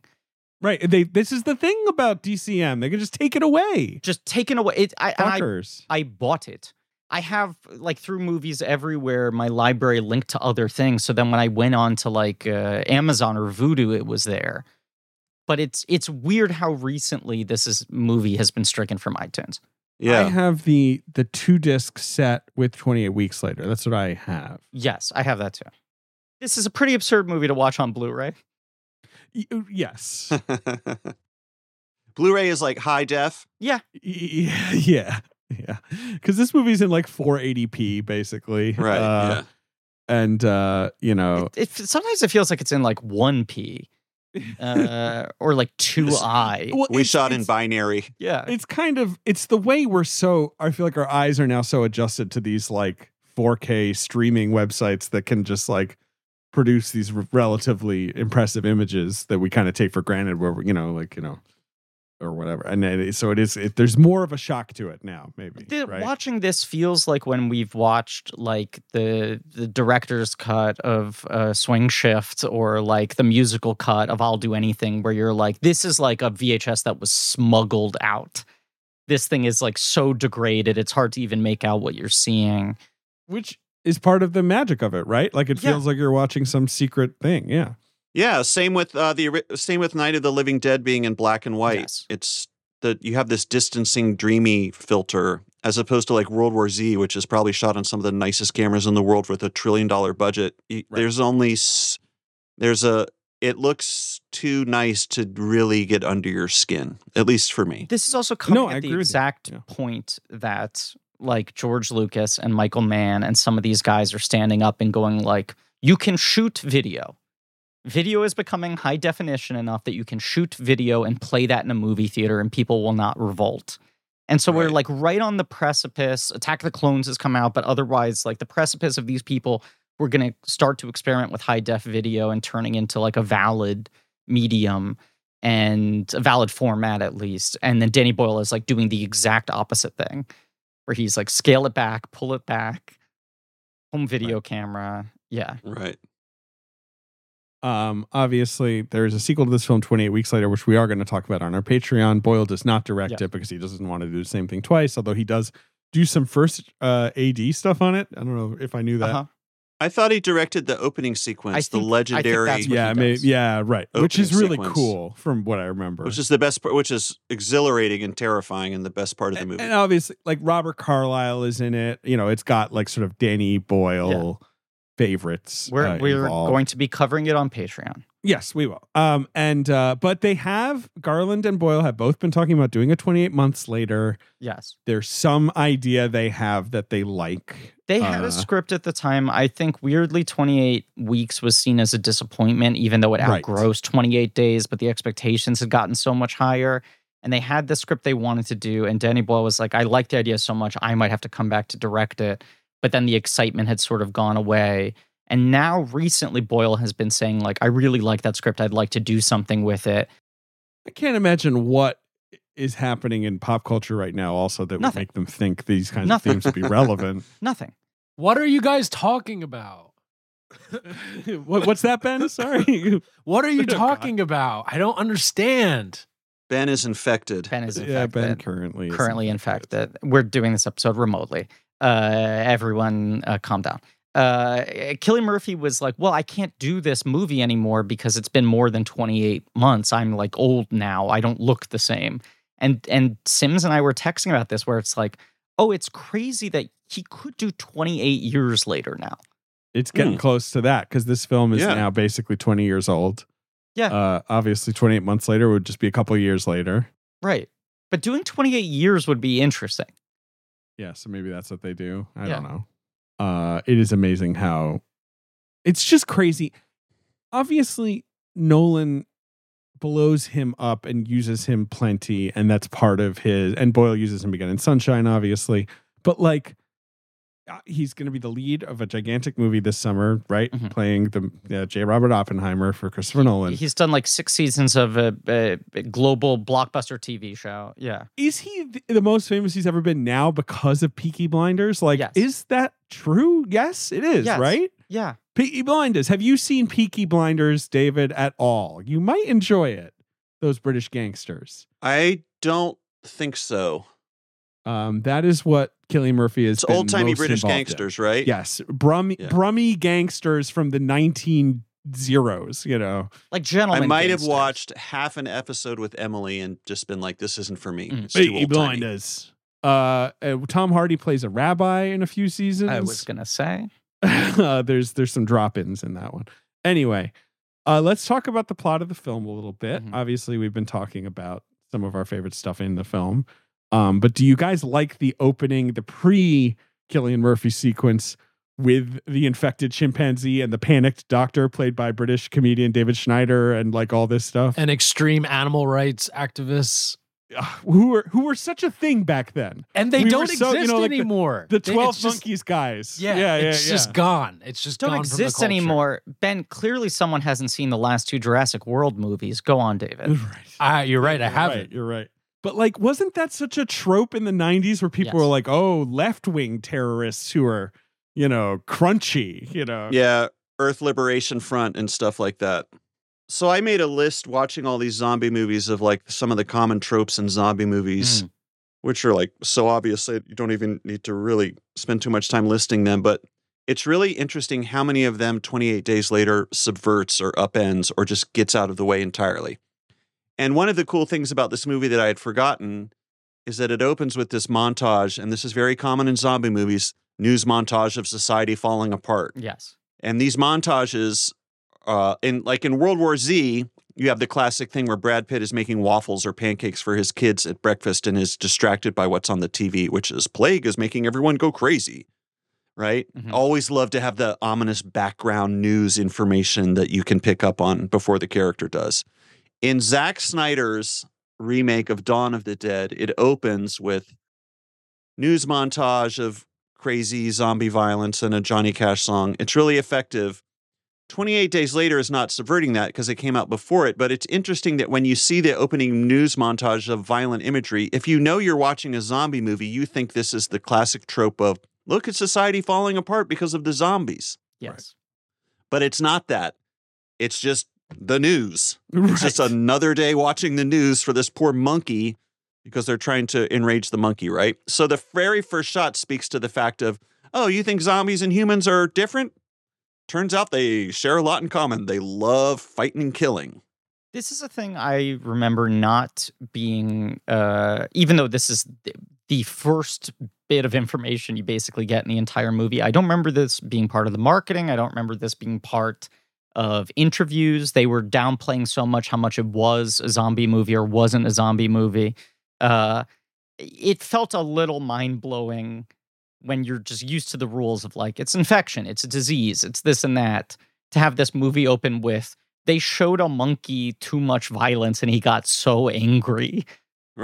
Right. Then yeah. eco-terrorists freed him and he started biting people, and now the mad monkey made everyone go insane. I mean, between blaming everything on the media and then some left-wing eco-terrorists showing up and bringing about the destruction of the world, you think it was written by like William F. Buckley Jr. Yes. or something. Like it really Yes. does start off as what could be read as like a really conservative movie. On paper, it Yeah. reads that way, yes. Is the idea that they're trying to reverse engineer something that they're like, if we can find out what causes rage, we can cure it? Is that the idea of this experiment? I don't know what they're trying to do. I think it's just a foolish fucking like thought experiment. Like, let's see what like rage does to a brain. I mean, it's very similar to what they do to create Blanca in the Street Fighter movie, of course. Of course. Yes. They also show him Right. the news, right? Or with Right. Blanca, they just sort of show him like History Channel Hitler documentaries or whatever. But yeah, same idea. Boo. Yes. I don't know. I read it as them not necessarily having an end goal other than like, let's just see what like this does to a brain. It is funny that when they come in to try to free him, the scientist knows exactly what has happened. He's like, I know who you are. I know what you want to do. Can I ask a question to David as someone who was living in England? You were probably living in England at the height of what was known, at least in the States, as Cool Britannia. Mm-hmm. This is true. Absolutely. Because of all the hot artists coming out of the Saatchi Gallery and associated scenes. Damien Hirst, but also Blur, and also Tony Blair. Oh, maybe not. Yeah. One of the coolest third-way leaders we've ever had. Yeah, exactly. Are these monkeys' vitrines that they're kept in, is that a reference to Damien Hirst's vitrines where he would cut sheep in half and put sharks in formaldehyde? I never thought of that, but that possibly, it does sort of feel like the kind of thing that I was wondering if that was a little, right. Anyway. It is funny how, like, in England, the sort of young British artists who you're referring to right now, the YBAs. Yes, the YBAs. So Damien Hirst and Tracy Emin and Angus Fairhurst, blah, blah, blah. In the 90s, when I was a kid, it was like this thing in Britain of like, should we tolerate this? Like, Britain was like, everyone's excited that he put a shark in formaldehyde, but like, should he go to jail for this? Like, is this good for Britain or bad? There was this kind of constant, boring debate of like, should government money sponsor such nonsense? Which culminated in one of the Turner Prize winners, which I remember very well, and I did attend, was just the Turner Prize being Britain's like number one art prize, was just lights turning on and off in a room. And it's by Martin Creed. It's called The Lights Going On and Off. And it was one of those things where like sort of fuddy-duddy Brit, newspaper columnists were like, well, we've gone too. We can't just be turning lights on and off and calling this art. Like, this is outrageous. Tracy Emin or however you say her name, wasn't her piece just like her bed, just like a crappy bed in the corner of a gallery? Well, it is very, very cool. I have seen it. It's called My Bed. It was exhibited at the Such Tate a good Gallery. name for a work of art. And it is indeed her bed. It was, I think, a Turner nominee. It didn't win. And it's like a disheveled bed. But it has like, condoms and underwear, like it's this very like raw and kind of confrontational piece. Like, that's one of those things where you're like, this is uncomplicated. Of course this is art. Like, this is, provoking such a, incredible, reaction in you. The lights turning on and off, you're kind of like, well, the lights are turning on and off. I am thinking about this. I'm not sure to what extent I'm thinking about what, anything more than is this art, you know what I mean? But still is interesting. I love all that stuff. I was living in Boston when all that stuff was happening. And I once I can't believe I did this, but I once took the bus from Boston to New York to go to the Gagosian Gallery to see the Damien Hirst, his first big American show with the shark and the sheep and the dots. And was the PP Jesus part of that show? That was Damien Hirst, right? No, that's Andre Serrano, Piss Christ. That was predated. That was our own version of, it was the National Endowment for the Arts controversy because he had received an NEA grant. And my home state of North Carolina, our former Senator Jesse Helms was, although a huge patron and supporter of avant-garde urine-based artwork, actually kicked up a lot of dust about that. Yeah. I mean, I just remember like 5 months of the New York Post having a field day. Just every day was a different front page story. Oh, yeah. That was like manna from heaven for the New York Post. Like, they probably gave him a grant to do it. Yes. There was, the Holy Virgin Mary, which was the painting. Chris Ophelia or whatever his name is. And that was a gift to Giuliani because Giuliani made a huge stink about that when that show was up at the Brooklyn Museum. Yes. And then the other thing I should mention, if we're going to talk about all this, is that Tracy Emin actually lost to Steve McQueen, the British film director, who initially was like an avant-garde artist that Turner Prize that year. Steve McQueen, another really cool artist of the 90s. which, his early stuff like Bear is really, really cool. If anyone's seen Stephen Queen's Bear, the whole thing, I went to school very close to the Tate Modern, which opened in the late 90s. Well, opened in 2000. It was a Millennium Project. They turned this, everyone probably knows it now. It's a big museum. They turned this power station into a modern art museum. And it had this turbine hall. It has this turbine hall that's this massive space that can have these massive art installations in it. And I would just go all the time at like lunch and just hang out in like, what's his name? What's the guy who does the really big stuff? I'll think of his name. Richard Serra? Jeff Koons? No, I'll come up with it. Not him, although he's cool too. No, he's not. No, is he not cool? Is he bad? I can't remember. What does he do again? He does the big ass fucking animal balloons. balloons and the balloons. Yeah, those things can go fuck themselves. You guys are out on the balloons, but they're so shiny. I mean, the balloons are amazing objects and the fabrication is incredible, but I think of Jeff Koons and Damien Hirst as just so profoundly cynical. Yes. It's like their entire career now is to trick hedge fund managers into thinking they have taste while running off with their money. And it's just like, there's so much. And they also don't even make any of the artwork. Yeah, right. They're just outsourcing everything to like fabricators. Yeah. Ben gets it. Hell yeah. The person I'm trying to think of is Olafur Eliasson.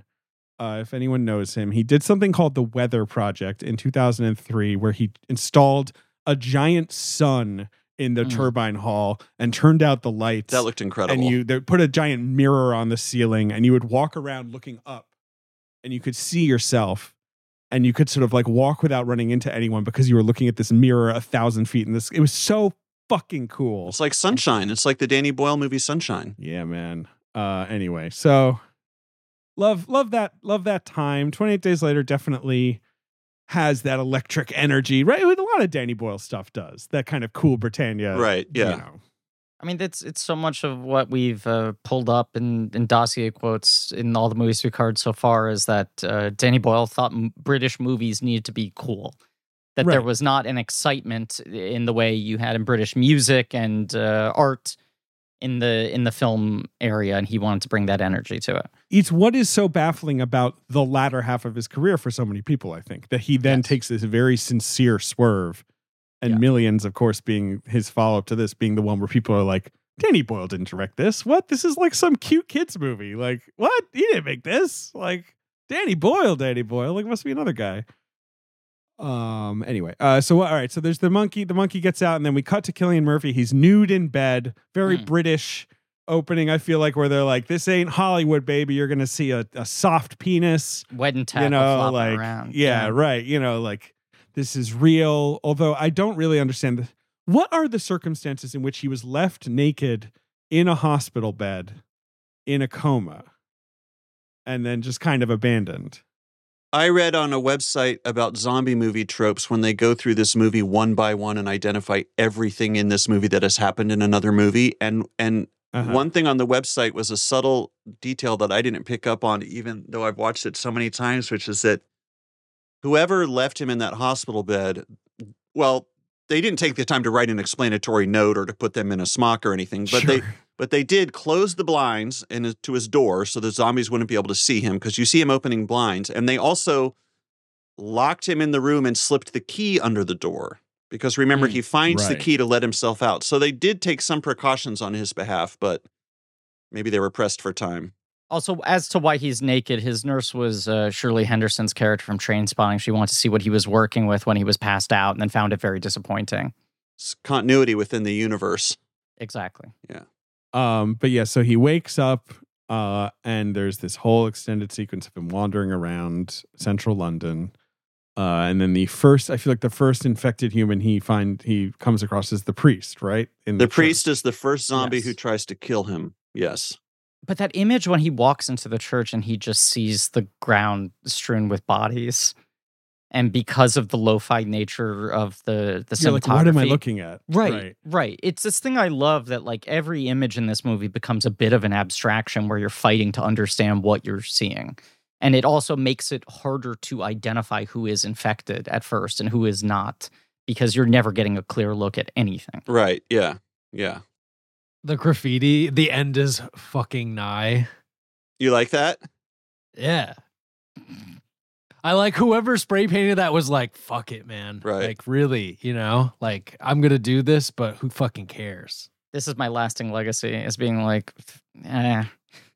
The flyers is the other thing. Yes. David already mentioned that, but the eeriness of the flyers papered all over everything. Yeah. I will say that he could have spent a little more time reading the newspaper that he picks up and glances at the headline. He sort of and throws picks down, it like, up and throws it out. Yeah. It's weird. He goes straight to the funny pages and then like the movie listings, and then he throws it He's out. like, Yeah. Curtis really has it this week. We'll have to shout out Curtis. Will that kid's hat ever fall off? No, Rees, you talking about all the like conscious subversions in this movie, right? You think about this being the first fast zombies movie. You have the sequence. He walks into the church. He sees these dead bodies. Some of them start moving. You don't quite understand what's happening. And because the zombies in this movie aren't green skinned, they don't have like clear, obvious rotting flesh wounds. right.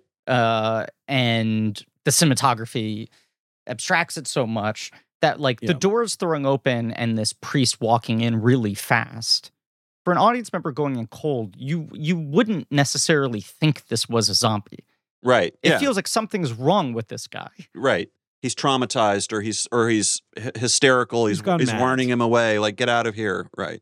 But just the basic clip at which he's moving is going against the way we're wired to see threats in these movies. Yeah. Totally. At first blush. at least. And I love it. I love because it is such a classic zombie trope usually that the guy is coming at you slowly. Right. And you're kind of like, hey man, are you okay? Right. Hey, And they just hey, keep are you all lumbering right, towards man? you. And Right. they're just like, ugh. And he has to make the instant decision to bean this guy, and then he's immediately like, I shouldn't have done that. Right. And then obviously, Right. he gets mad I and love how cry, quickly like the Naomi Catholic Harris. guilt kicks Right, in. right. Yeah. And he encounters Selena, who's played by Naomi Harris, and Mark Noah Huntley, not an actor Mhm. I know that well. Who is No. he? Yeah. Well, anyway, and they go to Deptford, which is in sort of whatever southeast London, to see his family who died by suicide, essentially, and left him a note being like, we didn't want to wake you up, essentially. Right. Yes. That's such a heartbreaking thing to have someone like walk into a room and witness what would be one of the most worst thing in the awful, world, right. unimaginable thing, right? And everyone around him is going like, "You're really fucking lucky. You're lucky that Right, this is right. what you get to see." Right. Yeah. And I'm such a sucker for these tropes. Like, I love this sort of, the time shift, right? Where he's like, what are you talking about? And Naomi Harris is like, I've only been doing this for 28 days, but I've completely transformed, right? Like Yeah. my personality is hardened and like, I'm this kind of like spiky road warrior now. What's also what's basically scary about the idea of having a coma, going into a coma for any reason, Yes. is like, what if I wake up to an unrecognizable world? And unrecognizable can mean anything. Like, Yes. My parents got divorced. I don't recognize this world I'm waking up into. And then this is just such an extreme shift of every single norm he knew and believed, and that everyone has adjusted to this world so quickly that the basic tenets of humanity have shifted. But Mark getting the wound, right? And how quickly we're so used to in zombie movies when someone reveals that they're infected or someone is hiding that they're infected and it's found out, there's this belabored scene of people being in conflict with their own emotions. Can I do it? Right. And sometimes the infection, it lasts over the course of hours or days, and you Yes. watch, and it usually happens much late. So yeah, I just want to keep track of the tropes that are being subverted here. If I can backtrack, the one thing that him being in a coma and waking up to an empty London denies us is what is always my favorite moment in a zombie movie, which is the slow realization that something's not quite right. Like, what are all those ambulance sirens, which happens in World War Z, which is also a very much a the Shaun of the Dead 9/11 thing you New were York talking about. response. Yeah. Yeah. Like, yeah. why is that person, why is that old lady beating the shit out of that other person with a cane and eating their head? Like, that can't be normal. We kind of are dropped down into the middle of it. Like, all that action has already taken place and is over with.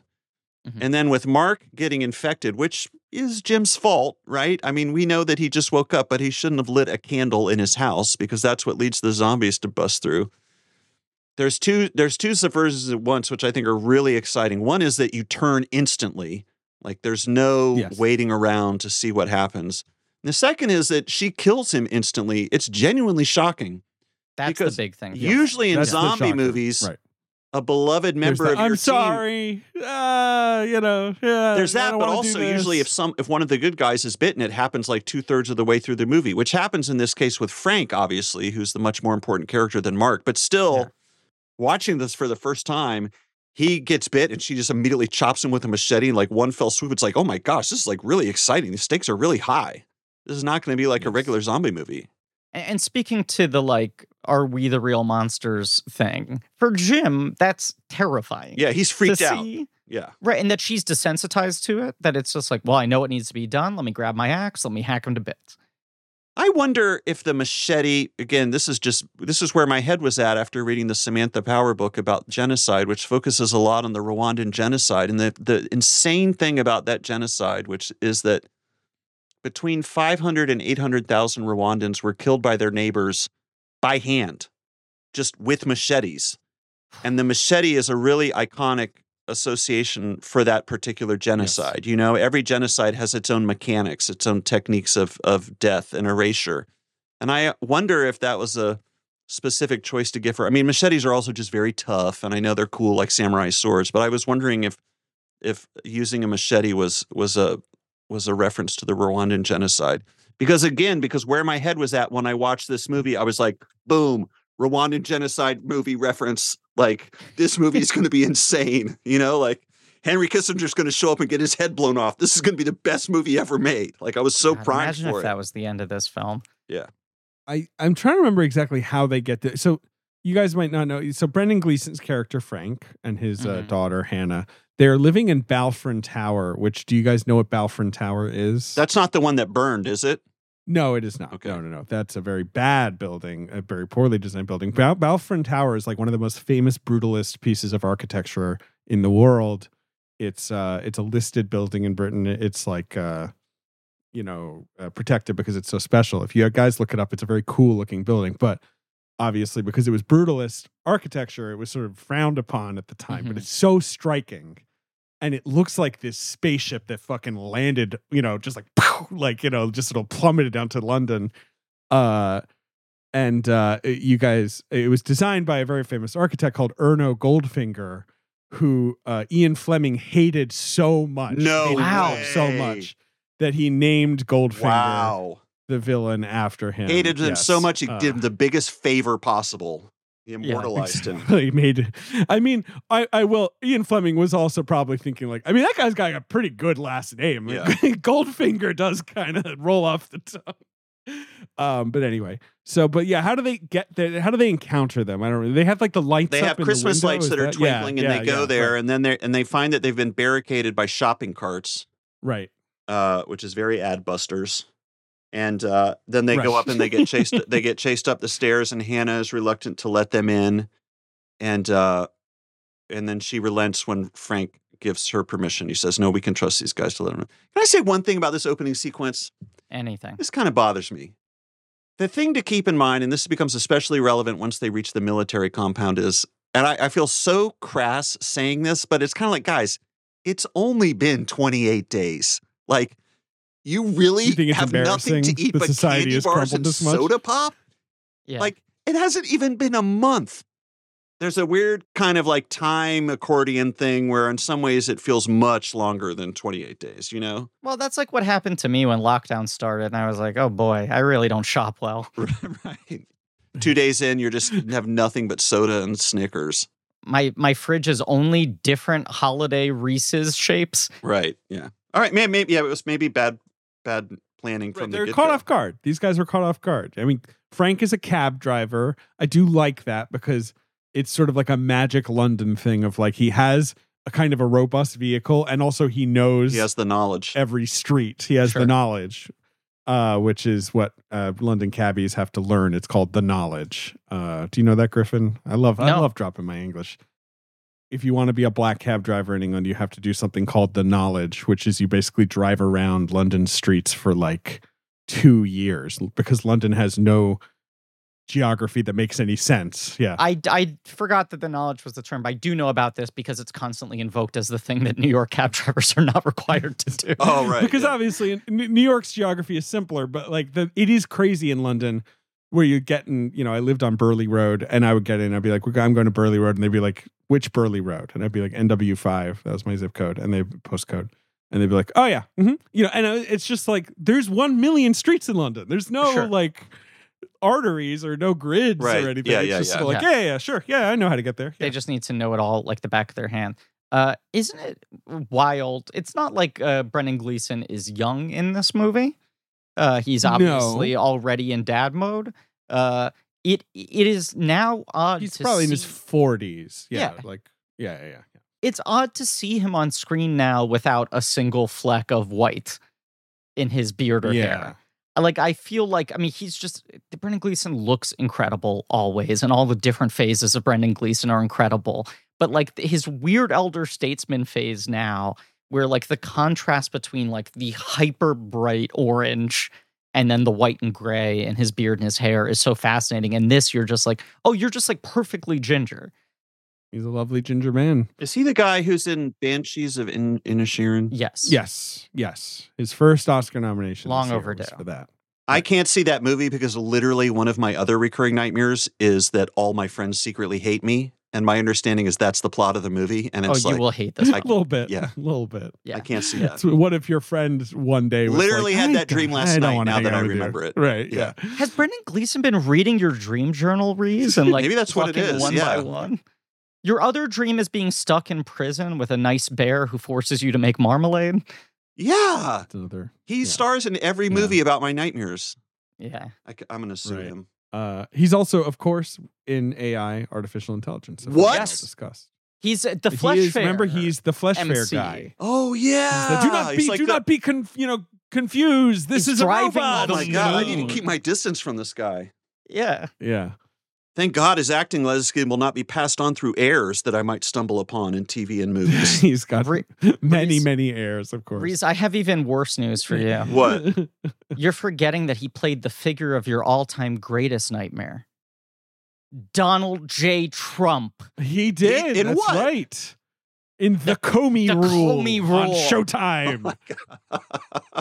Did- You know how they're now making a movie? They're making a movie, or is it a Showtime series or something, about Prince Andrew blowing the Yes. fucking Jeffrey Epstein interview, right? Yes. Like, that's what the movie's about. It's just about when Prince Andrew shat the bed on TV like 2 years ago. Like, Yes. I think we need to stop it with the like, we're gonna make a movie just about Trump firing James Comey. But that speaks to our conversation earlier about the difference between movies that are literally just about the news Yes. versus movies that sort of anticipate deeper trends or some get that sort of gestalt, tectonic gestalt stuff. Right? Yeah.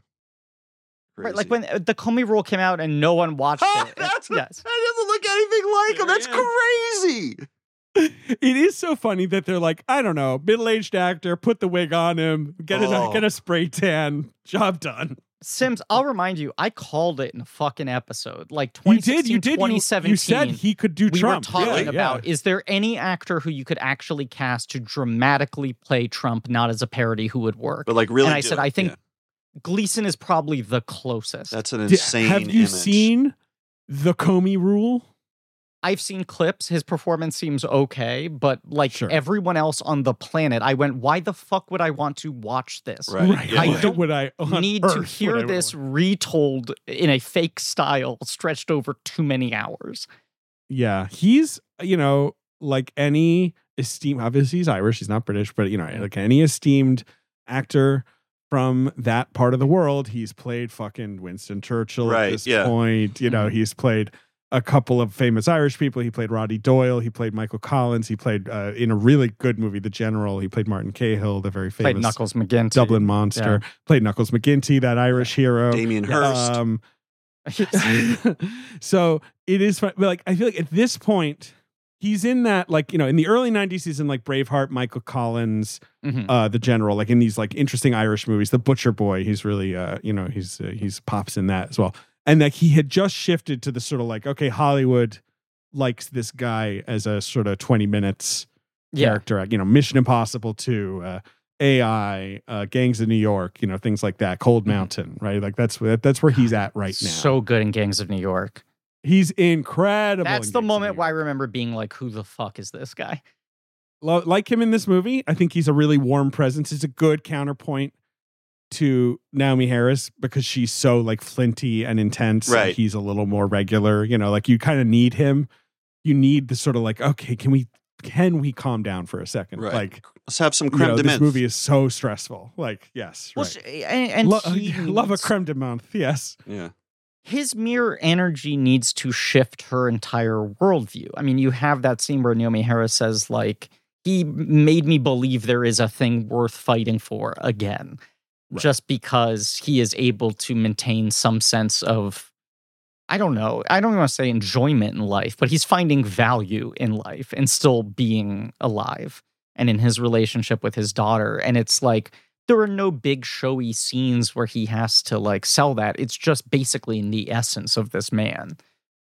But I do feel like, David, in your zombie trope list, the sort of lovable guy turning and being like, get away from me, like that's big on the tropes, right? Yeah. And this is one of the better examples of it. That whole sequence is really affecting. It's so affecting. Yeah, it's really nice. I just remember the entire audience gasping when the blood goes into his eye. Right. It's that. It's like, oh God, no. We like this guy. Like, this guy I has figured, but God damn it, And it's like it's such a he couldn't have done anything differently. Well, he could have worn some safety goggles. They all could have, frankly. You know what? Fair enough. But that gets back to our armor point. But it's like, it's not like he failed to recognize a guy lurking behind him. Right. Yeah. Right. You know? Yeah. No, it's tragic. It's really well done. And and the aesthetic is cool again. This sort of weird deserted shipping container place, right? Like it's also kind of creepy. Right. And like urban apocalypse vibes, The supermarket sequence is so good too, because it's like the first time where they make the collapse of society feel a little bit fun. Huge trope in zombie movies, the shopping spree. Sometimes it happens at the mall. If it's Dawn of the Dead, it happens at the mall. Is that when the Granddaddy song is playing? The like da da da da da da. Yeah, I love that song. Yeah. You got that shot of him with the Granny Smith apples. Irradiated, he says. That's something I would really enjoy doing in the apocalypse. Shopping? Yeah. Have you not thought of that, guys? Yeah, like going to the mall and getting all of the clothes you've ever wanted to have. I was going to say, you can do that now, Ben. They don't fits. pursue shoplifters. It's part of their loss. There is no loss prevention strategy anymore. You don't have to wait for the apocalypse. Walgreens and every single item is behind glass and needs 6 Next keys time they now. make a zombie movie and someone goes to loot the store and everything is locked up, like even the toothpaste, that's amazing. That's funny. Yes. Yeah. Yes. No, I have a feeling I would get arrested. I don't know if that. I know what you're alluding to. I have a feeling I would get arrested. You'd be the one. Mm-hmm. You would get arrested even in the zombie apocalypse. Right. Like Zombie cop you'd shambling be out. like, all right, this is for me. And there's like the one last mall cop who's like, look, I don't have any purpose in this world. Yeah, it's like except that for movie, this. The Postman. It's like a post-apocalyptic world, but the guy still is going to deliver the mail to bring society back. It could be like... Right. Kevin Costner is the security guard. Can we talk about them driving straight into a tunnel against Jim's suggestion? Mm-hmm. Yes. Frank, with his cabbie knowledge, still thinks that's a good idea. But it is one of the better sequences of the movie. It looks crazy. Yeah. Don't you think? Like, Yeah, it's great. The whole sequence is so good. Yeah. It's so tense with the rats and then deciding to just lift the car instead of using the jack. And tire changing is always stressful to me. So this is just like the ultimate trigger event. But you know what's interesting? So the very famous musical theme that comes in the climax of the movie when Jim's going buck wild and killing everybody, which is, I read, the composer for the film basically made a Godspeed You Black Emperor sound alike because they couldn't get any more music out of that band of principled Canadians. So he created that like incredibly layered, menacing like what people consider the theme to 28 Days Later. Mhm. It only plays once in the movie. I remembered it being played through any zombie action sequence because it's just so distinctive that I associate it with the entire movie. But when they're lifting up the jack or they're lifting up the car in the tunnel, the score for that is much more abstract. Yeah, with just like Yes, it is. squealing Yeah, yeah, guitars and feedback. It was not what I remembered it as being, which is the famous piece of music. But I also think because that piece of music is reused in a lot of other places. It's reused now, in the right? opening of 28 Yes. Weeks Later Yeah. when they're chasing him to the boat, which is It's fucking much like John baller. Murphy's Sunshine theme that's now just like omnipresent. right. Yes. But I mean, music is so pivotal to every single movie from Danny Boyle we've covered so far, right? Like it is his biggest, ace in the hole or whatever, is that he just seems to always know what's going to be like new and resonant and kind of different, right? Like, that he's going to find music that works for the movie, but it's also like the kind of music you don't really hear in movies. Like, Right. like this is going to shock you. He's so clever. So they go to Manchester. Brendan Gleeson dies. He is shot to death by the military because Christopher Eccleston, Major Henry West, has set up some kind of fortified mansion and he's like broadcasting to survivors, but it's all a ruse because, as you have mentioned, David, they really just want to like lure women into sexual slavery to like repopulate the world because they've all gone completely fucking crazy. And again, it's been 28 days. Like 20 days. Yeah, but it's there. Not to speak ill of our armed servicemen, obviously, or whatever. But there is that kind of like authority streak that's frightening. Like Right, what if yes. that was completely unencumbered and all of a sudden, like the guy with the gun gets to make all the rules. Right. All that stuff. Especially in England where people don't have guns, like in the same way. He's the real anti-Brendan Gleeson, though. It's like Brendan Gleeson is like not lost any of his humanity, and this guy was like, chips are down, Right. now I get cooking. I got bad vibes, I make everyone feel uncomfortable. the slow burn and the slow revelation of what they're actually up to is really effective because there's that scene where Jim he's taken a shower and he looks out the window. Remember, there's that cook character.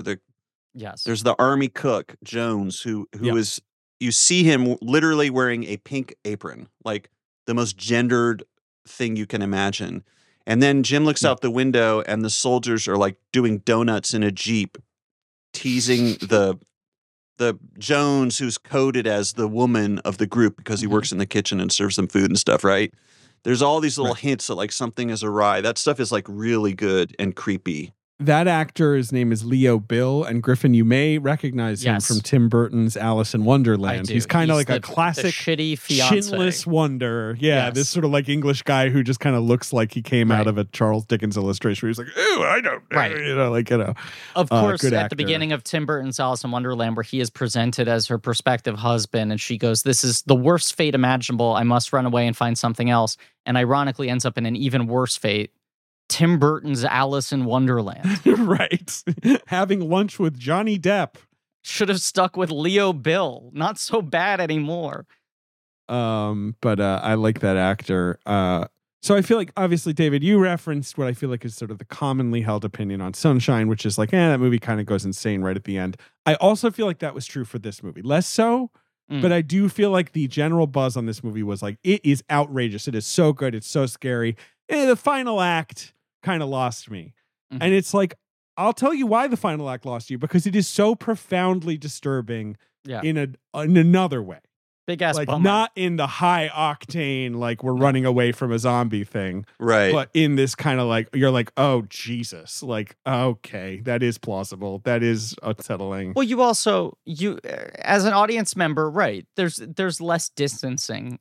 You're not like, you don't walk out of the theater thinking, well, thank God there aren't zombies. I don't have to deal with this on a day-to-day basis. Like the Eccleston act, you're just like, oh right, humanity is pretty fucking awful. Right, yeah. Nothing I can do about that. Right. There's the specific thing of the one zombie soldier that they've chained up, and they're just like sort of being like, let's see what happens. They're doing observation on him. He says he's telling me he's futureless. Which, when he's vomiting, Ugh. when the zombie is vomiting, there's something like weirdly visceral about that. So Like, when they do that, what do you call that filming technique? it's that thing where you have it's like every other frame, but each frame is held twice as long. You know, that's kind of that strobing effect that he uses for the zombie so attacks. the strobing, right. I don't know what you would call it, but I believe that is it's frame rate play. It's filming a different frame rate and projecting it at 24. Right. Yeah. And I'm just my brain isn't working right now, and I can't remember if that effect is filming more frames or less frames. But it makes the zombie stuff really, really come alive, and he uses it really well in the moment that we'll get to in a minute, which was when Jim is about to begin his rampage, and he starts cranking the perimeter alarm, which freaks everybody out within the manor. And that's the first time that you see Jim shot at that frame rate, because now he's in zombie mode, right? Right. Yes. So Boyle starts shooting him the same way, and all of it. That's why that whole sequence is just like so intense, because of the way it's strobing. Yeah, you know, it's good, nasty stuff. I think Eccleston is really well deployed because he is such a familiar face, and he's obviously someone who's worked with Boyle before. But he's so good at playing that kind of knife edge character where you're like, should I trust this guy? And like, he can kind of take it to a point, and then you're like, oh no, he's like really frightening. Well, and his face looks like a knife. He's just the angular face. He's got that kind of Roman nose. He's got the big beak, which I love. I love him. I love him as an actor. I love he's always been like kind of an outspoken, interesting guy. Like I dig. Yeah, he's really good in interviews. Movie? Is this his last Boyle movie? I guess it is. Yeah. Yeah. He doesn't do a lot of movies. No. Like I he think really he's like pretty selective. he does a about lot of work. television. Yeah. I don't know. Yeah. I don't know. Do you like Eccleston in this?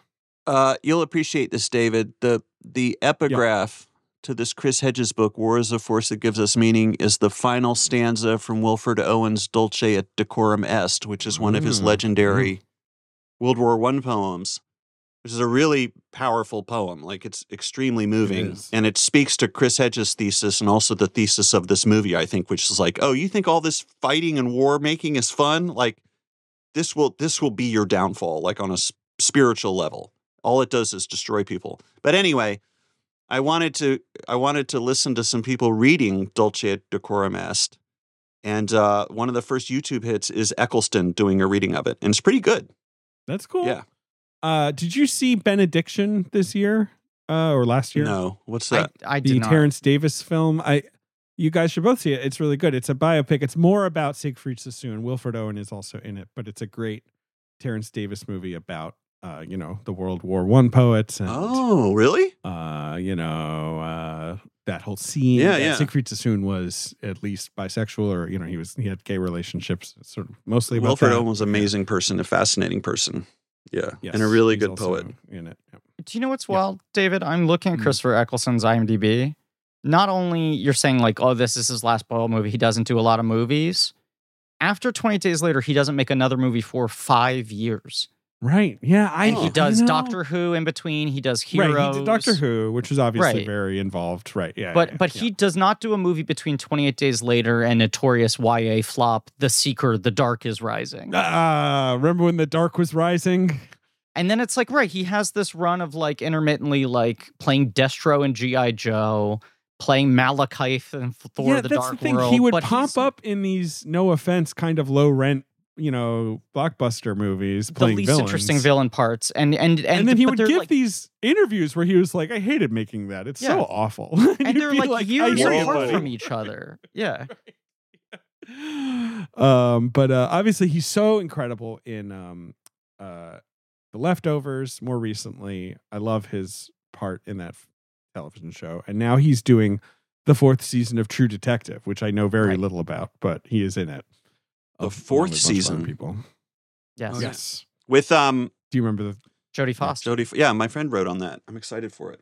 Jodie Foster and John Hawkes is in it. I think they filmed it in like Iceland. I don't know. It's set somewhere I'm always cold. Down for that. It might even be like Antarctic. It might be set at the North Pole. I think it's something really crazy like that. Yeah. Great. Yeah. I love that. Don't quote me on that, but I think that's true. I hope it's about Santa crimes. That would be cool if like Santa's like, so an elf is dead and we don't know why, and it goes all the way to the top. Yeah. It goes all the way to workshop. Claus. Yep.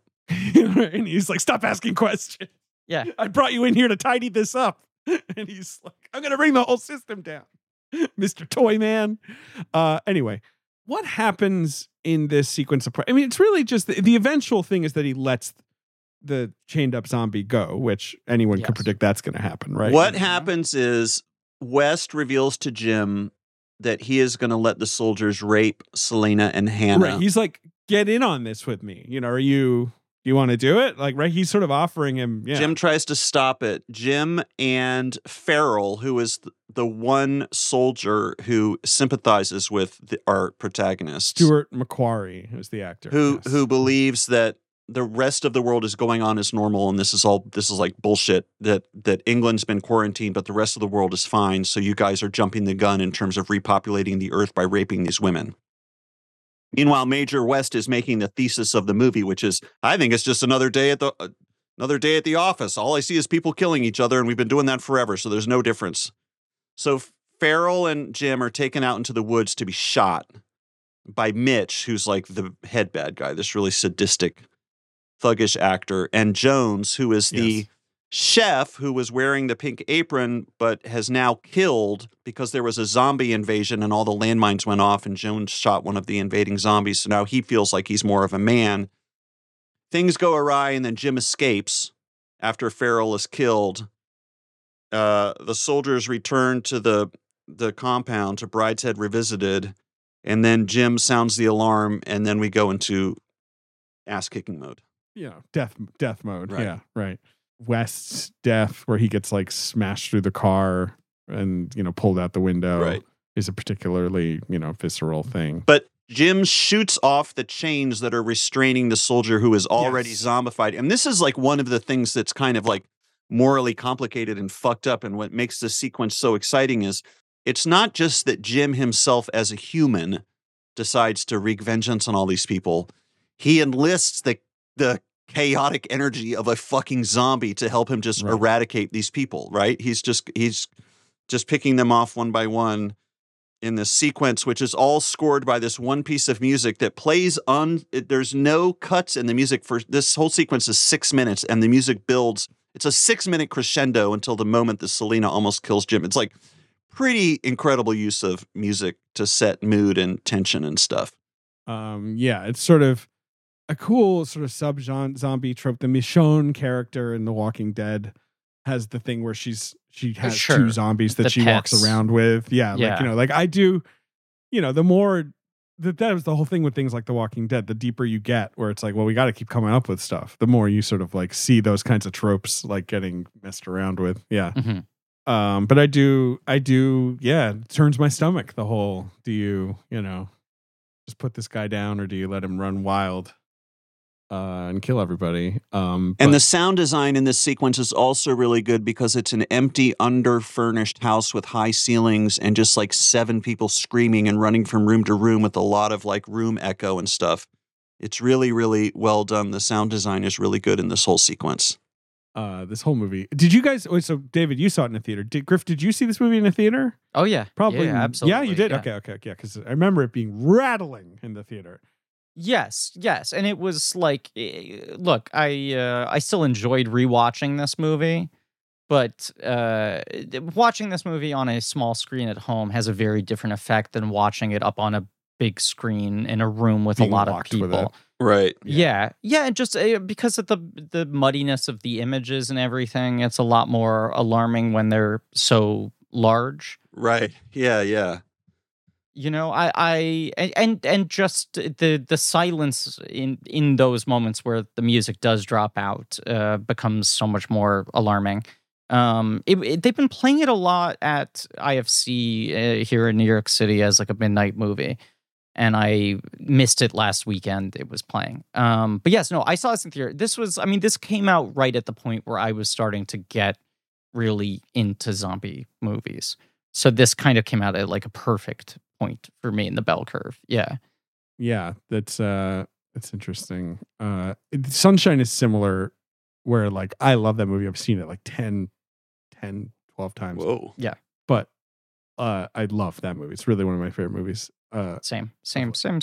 Century, whatever. Yeah. But in a theater, the sound design in that movie is so impressive. Yeah. And special. Yeah. And I'd love to see it in a theater again. Maybe we will. Who knows? Maybe. Who knows? Anyway. So that's basically it. We 28 days later again, we cut to black, and then there's this sort of happy ending in Cumbria in northern England. The infected are dying off. They're starving. And they are sort of spotted by a fighter jet, and they spell out hello, right? It's sort of this surprisingly light ending. It's nice. This is shot on 35 millimeter, right? Like this, just the end sequence is on film. Yeah. They shot it later, I think, Yes. because someone wasn't available. Alwyn Cookler, who is a wonderful cinematographer who works with Boyle on Sunshine and Steve Jobs and a lot of other cool movies, but he was Lynn Ramsey's cinematographer. He shot it with him. And anyway. So let me ask you a question about this ending. And I know that there are alternate endings that are much darker and keep things on a bleak. Right. Yeah, I don't like the alternate endings that All right. much. Yeah. Is this ending because this ending, in a way, for two reasons, I find incredibly ironic. And it reminds me of the irony in Dawn of the Dead, which is that the big thing that made that movie so legendary, in addition to establishing the iconography of the shuffling, slow-moving zombie, is the idea that, like, look at these dumb zombies came back to the mall because it's all they know, because they're brain dead, just like all you people who like buying shoes. But then there's an ironic moment in that movie where the protagonists, who were supposed to be so much smarter than the zombies, also go crazy in the mall and go shop, have their Ben's fantasy of a shopping spree. Right. Now, in this movie, we find that the real enemies to humanity are not these poor zombies who are infected with a virus that's outside their control, but these military guys who want to rape women in order to start repopulating the world and have something to live for. They want to play house in their huge empty manor in the middle of a field that's surrounded by landmines and tripwires. Right. And that's obviously absurd and evil and awful. We have two characters, Jim and Hannah, who were both the only children of two-parent households. And by the end of the movie, both of those, all their parents are dead. We don't know much about Selena's family. But in the final image of this movie, we have recreated the nuclear family with Jim, Selena, and Hannah, right? Jim and Selena now are kind of the parental proxies for the much younger Hannah. And we see through the back half of the movie, the final third of the movie, Selena looking out for Hannah and feeding her Valium so that she can disassociate while the soldiers are, do their thing. Not only have they recreated the nuclear family as a symbol of like the future and hope of humanity, then they also get excited when a military fighter jet flies overhead. Have you learned nothing about the nature of the military? Like, and that's fine. Like it's as far as happy endings go, it's good enough. But I wonder if part of us is supposed to be like, now hold on a minute. What happened the last time you put your faith in these military bigwigs, right? What is interesting to me, I had not seen this film since seeing it in theaters, and I remembered the ending just being the truck crashing. I remembered it having the most oblique ending of just the truck crashes and they go through the windshield and the movie's over and it's unresolved. I had completely forgotten this ending. Oh, interesting. I don't know if I had seen the alternate endings, which I watched for this. This ending, the theatrical ending, or the one we're talking about, is the one that feels, it's the one thing in this movie that does feel like what we were complimenting this movie for not doing to a degree. It does feel like this is the one part of the movie that is actually in reaction to what's going on in the culture. I think you're right, Rees, that it feels like this ending sells out the rest of the movie a little bit and goes against it a little bit, and feels a little more like the kind of earnest late period, the Danny Boyle you were talking about, Sims. But I also think it was just like, at the point this movie's coming out, people need some optimism, right? Yeah, I think it's a little bit that, but I will say I think it speaks to two things. One, all British people want to do is fucking move to the countryside and hang up their laundry. They're obsessed with hanging up their laundry. It's like, paradise to them is not owning a dryer and just hanging up laundry every single hour of the day. Yeah. British people would say to me, like, oh, but dryers, those things are no good. And I was like, what are you talking? You put the clothes in them. The clothes get dry. It's great. Modern miracle. Maybe the best invention of all time. They're like, no. What you need to do is put them out in real damp weather, because like out here, it's constantly wet. Yeah. So I want to put them outside. Clothespins? What the hell are you talking about? The other thing is the thing you referenced, David, which is that uniquely British thing of like, we're on this island. We're kind of not part of anything, like, which sort of can sometimes fuel that sort of Euroscepticism that sort of reached fever pitch a few years ago. But also like it's part of our whole like, imperial past. But like just that idea of like, what if Britain was this like escape from New York style like quarantine zone where it's like, yeah, some bad shit went down over there. Luckily, we could lock it down because, it's an island. Right. Like, and like it sort of speaks to that like jets are flying over being like, so how are things doing down there? Which I do kind of love. Right. Like, yeah. Which obviously the sequel gets into, and I think that's smart. Like, that is the direction to take it in. It's like, what if England was just a giant quarantine zone? The sequel's the one that ends with the shot of the zombies running through the tunnel, right? Eiffel Tower. Yeah. Oh, I thought it was the Eiffel Tower. Well, they come out of the They do run through the chart. and then come out and you see the Eiffel right, Tower. Yeah, that's a right, great ending. yes. Yeah. I mean, they're so predictable. Right. They go right to the Eiffel know, Tower. right? These fucking tourists. God, they don't even want to go to the whatever Bois de Boulogne. Anyway, Wait, where? I want to hear David Sims list third-tier tourist attractions in Paris Please, that go. zombies are the too. Rodin Museum. Okay, There we go. That's Yeah. Let's keep Jim going. Morrison's grave. They don't go straight to Jim Morrison's grave, the Lizard King. Yeah. I have done that multiple times. God. I have gone to Père Lachaise. Are you a fan of The Doors? David. No, I'm not. I think that first record, has its place. Like, the debut album dumpster. with Oh! kabam! I like break on through to the other side, okay? Especially if it's 2.5 minutes long and not 40 Right, minutes long. But no, I'm not really a Doors guy. Never really. I feel like you had to be there with Jim Morrison, right? A little bit. And maybe not even then. Maybe not even. And I also think that that is maybe the most annoying biopic ever made. Right? That's like the tropiest, silliest. Oh, when he's most wearing leather bloated pants and no biopic. shirt and posed as a And he's crucified like, Christ figure. for like an hour. Like you're just like, shut up, Jesus Christ. I thought you were 27 when you died. How long is this going on for? Oh, are you talking about the That was movie about the rude. That was Doors? rude. I'm talking about the movie. I'm talking about the. I thought you were talking about that Oliver famous Stone photo movie. of him. I'm sorry. Well, the photos all right. He was a It handsome takes man. 2 hours You know? up of the movie. Yeah. Anyway, let's play the box office game. Mhm. Unless there's anything else you guys want to say, because we should wrap up. The movie was well received, I would say, right? Got pretty good reviews. Critics pick in the New York Times. That's not nothing. No, and it was a crossover hit, especially for such a low budget. It was a deeply, deeply profitable movie that got boiled back onto people's. It got them back in the conversation. It was made for about £5 million and grossed 45 domestic and another 40 worldwide, internationally, which it doesn't seem crazy or anything, but it was just it was a movie in America that never opened beyond 1,200 theaters. Yes. It never went super wide. No, and it was very successful kind of programming in the middle of the summer. Yeah. Right. And in fact, Griffin, June 27th, 2003, it's opening number 4. Okay. But what's opening number 1? It's new this week. It's a silly high octane sequel based on a television show. Charlie's Angels Full Throttle. Yes.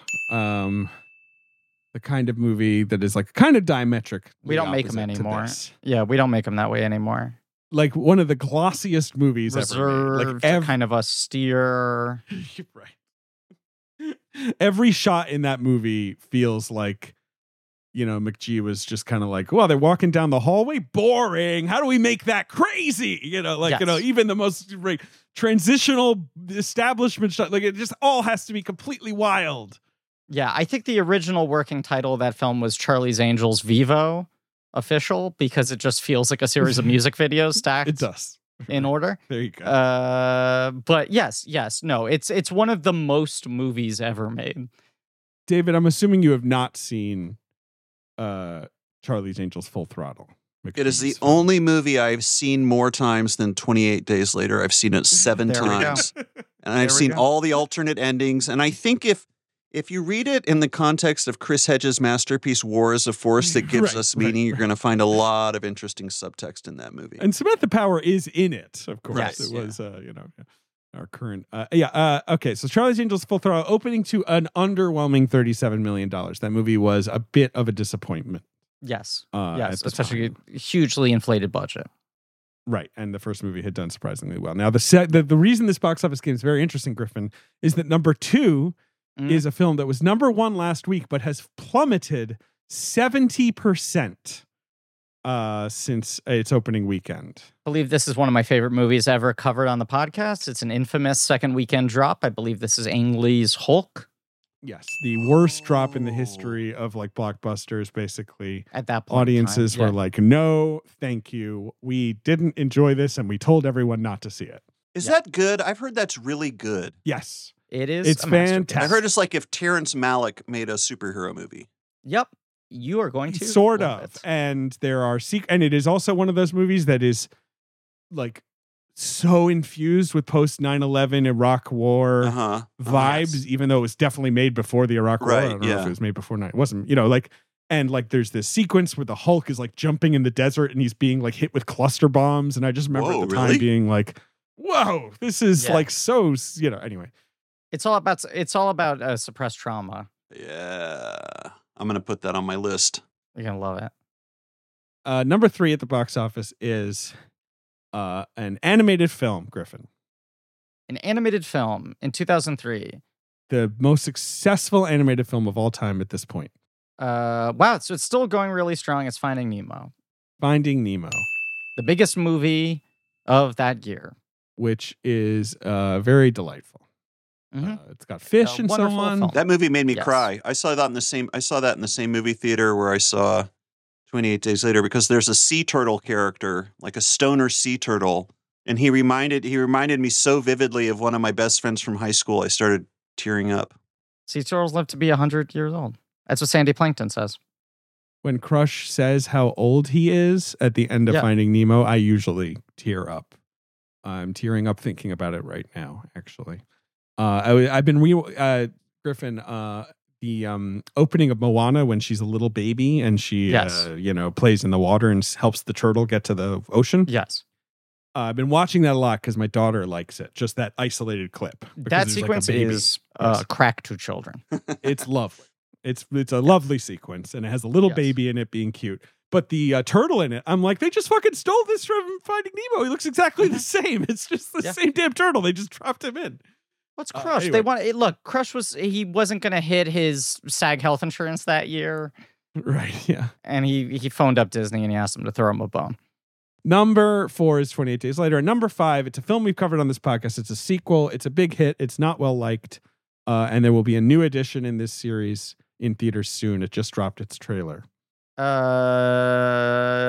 Too Fast, Too Furious. Too Fast, Too Furious. Wow. What did you think of the Fast X trailer, Griffin? Good. I've only seen liked it it? 2 times yet, so I'm barely processed. But Okay. yeah, I did like it. I wasn't as amped. The F9 trailer, we recorded that reaction live. You were I very was excited edge of my about that, seat. Yeah. I still remain a little skeptical of this one. Yeah, this one lacks the hook of that trailer a little bit. This one's Yes. just kind of like, family is tested, and you're like, yeah, sure. It's There's these movies are there's all some about. interesting pieces on the board, but I'm not hooting and hollering yet. Some other movies that year, and that's beautiful summer of 2003. Bruce Almighty, a huge hit that year. The Italian Job, Mark Wahlberg as Michael hit. Caine. Rugrats Go Wild. Is that the first? That's the Rugrats? Wild Thornberries crossover. Oh It's the God! third Rugrats Right. movie. Oh, Jesus, they allowed that in theaters. Okay. Hollywood Homicide, the Josh Hartnett, Harrison Ford team up. Notorious. everyone That was a movie? rated for. It was called Hollywood It was a Homicide? movie. Oh, Hollywood Homicide. It's like, what if there was a detective in LA who was also a real estate agent. That's literally the premise of that movie. From That's the a director movie? of Bull Durham. Yes, like a Yeah, career it's a killer movie. for everyone involved. Is it a comedy? It's a comedy. Oh, You know, okay. yeah, All right. a crime comedy, Right, like an okay. action comedy. But Yeah. it's one of those classic, like Harrison Ford just looks like, get me out of here. I don't know why I'm doing this. And Josh Hartnett is like completely at sea, you know, just like, why am I in a movie with Harrison Ford? Rees, we've already done this on mic, so I'll just send you the link and recommend that you do it on your own time for your own enjoyment. But I highly recommend you looking at the cast list of Hollywood Homicide, Okay. both the list of actors and the character names of who they play. Yeah, check it out sometime. And then number Yeah. 10, Alex and Emma, Rob Reiner's famed flop. Yeah. Where Luke Wilson has to write a novel or something. Yeah. Like I don't know. Lot of flops in this top 5. A lot of top 10 belly flops from major artists, and 3 blank check movies in the top 10. Yes.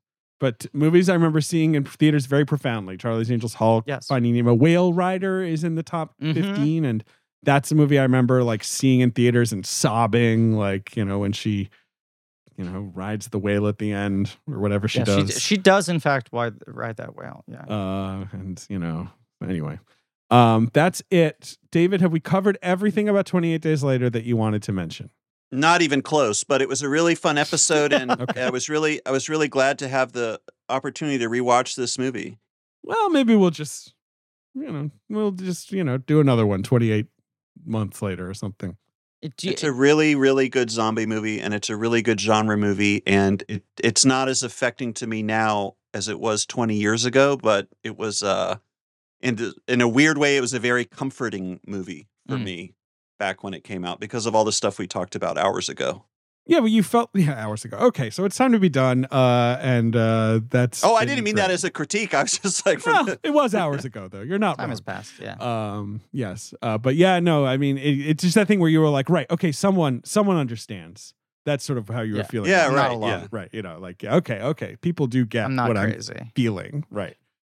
But David, you're what do you want to? You know, obviously, election profit makers. That's the podcast I do with my friend about betting on elections, and you can watch Dicktown on Hulu. And The great Dicktown. Dicktown's so good. starring Griffin Newman, and Guest starring, but it's a Rees Hodgman vehicle. and as far as the other show, Going Deep with David Rees, I think you can buy it on YouTube. I'm looking always this up confused right about where now. it is. Hold on. Going Because Deep it's always with David been Rees. moving around. Yeah. Yeah, we like to keep it moving. It's a fast zombie of a TV show. Keep it moving. Keep it moving. Don't let it not one place. Yeah. Don't let it throw up blood all over you. I'm seeing both seasons for sale on iTunes, and I would say it's money well spent. Oh, all right. Absolutely. That's good to know. Yeah, and Election Profit Makers is a Patreon. You guys do all kinds of cool stuff on that page. I love your Patreon. Anyway, Oh, thank you. Yeah. you're welcome. Thank you for coming back. It's always such a special. Yeah, it was really nice to see you guys again. Ben, I hope you feel better soon. I'll be thinking of you. Thank you so much. It's nice to see you, David. I let hit me up next time you're in NY. I will. And if any of you guys are ever in LA, I hope you'll let me know. Yeah. Oh, also, wait a second. And David, hit me up next time you're in NY. I don't want you to feel like this is you only Sims you can hit up. Feel free to hit me up the I next can time. hit you up too? Yeah, feel free, and I'll hit you up the next time I'm in LA. All right. And maybe next time you're in You New can York, bump hit me up Ben. if you're in LA Yeah, or if in you New want to York, bump. give me a bump. Right. All right. Guys, let's be done. Ben will No. bump you. Yeah, we can bump. He's in LA. Thank you all for listening. Please remember to rate, review, and subscribe. Thank you to Marie Barty for our social media and helping to produce the show. Thank you to Joe Bowen and Pat Reynolds for our artwork. Lee Montgomery and the Great American Novel for our theme song. AJ McKee and Alex Barron for our editing. JJ Birch for our research. You can go to blankcheckpod.com for some links to some real nerdy shit, including merch and a Shopify page and Blank Check special features, our Patreon show where we do franchise commentaries, but we also do fun extra bonus stuff such as 28 Weeks Later, which we've talked about in this episode. And we could talk about more at length there. As a reminder, every 10 days we do a new episode on Patreon, but we also unlock an episode from 3 years ago. So if you want to go to patreon.com/blankcheck and just sample the 2020 episodes for free. I'm sure they're very normal and no way reflect society collapsing 28 days later I stuff. mean, there's that Alien Resurrection one when Trump had just gotten COVID. That one's always a good listen. Is that the one where Oh. Ben falls asleep? Yes, and Ben falls asleep. Yeah, that's a wild ride, that one. It's a real That's- wild ride. That's Yeah. a real time capsule. We're just vibrating with energy because we're just like, we can't talk about it because what if he dies? Like, Yes. Right. in between recording this and releasing it. right, The most right. exciting day in Twitter history. The day What a Trump got day. COVID. We had a Zoom meeting to be like, do we talk about this at all? Right. What do we do?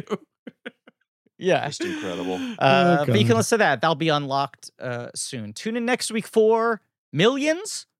Yeah. Next week is Millions. Oh, no. You know what? Next week is our Blankies episode. Oh, well, good With thing Joe you Rees. checked. Yes. Good thing I checked. Next week is the 8th annual Blanky Award, something like that. And then the week after that, we're back on the Boyle train with Millions. Charming Euro kids comedy Millions. Yes. And thank you again for coming, David. And it's been great. Yeah, it's been wonderful. And as always, let's hope that Ben has only gotten infected with COVID and not rage.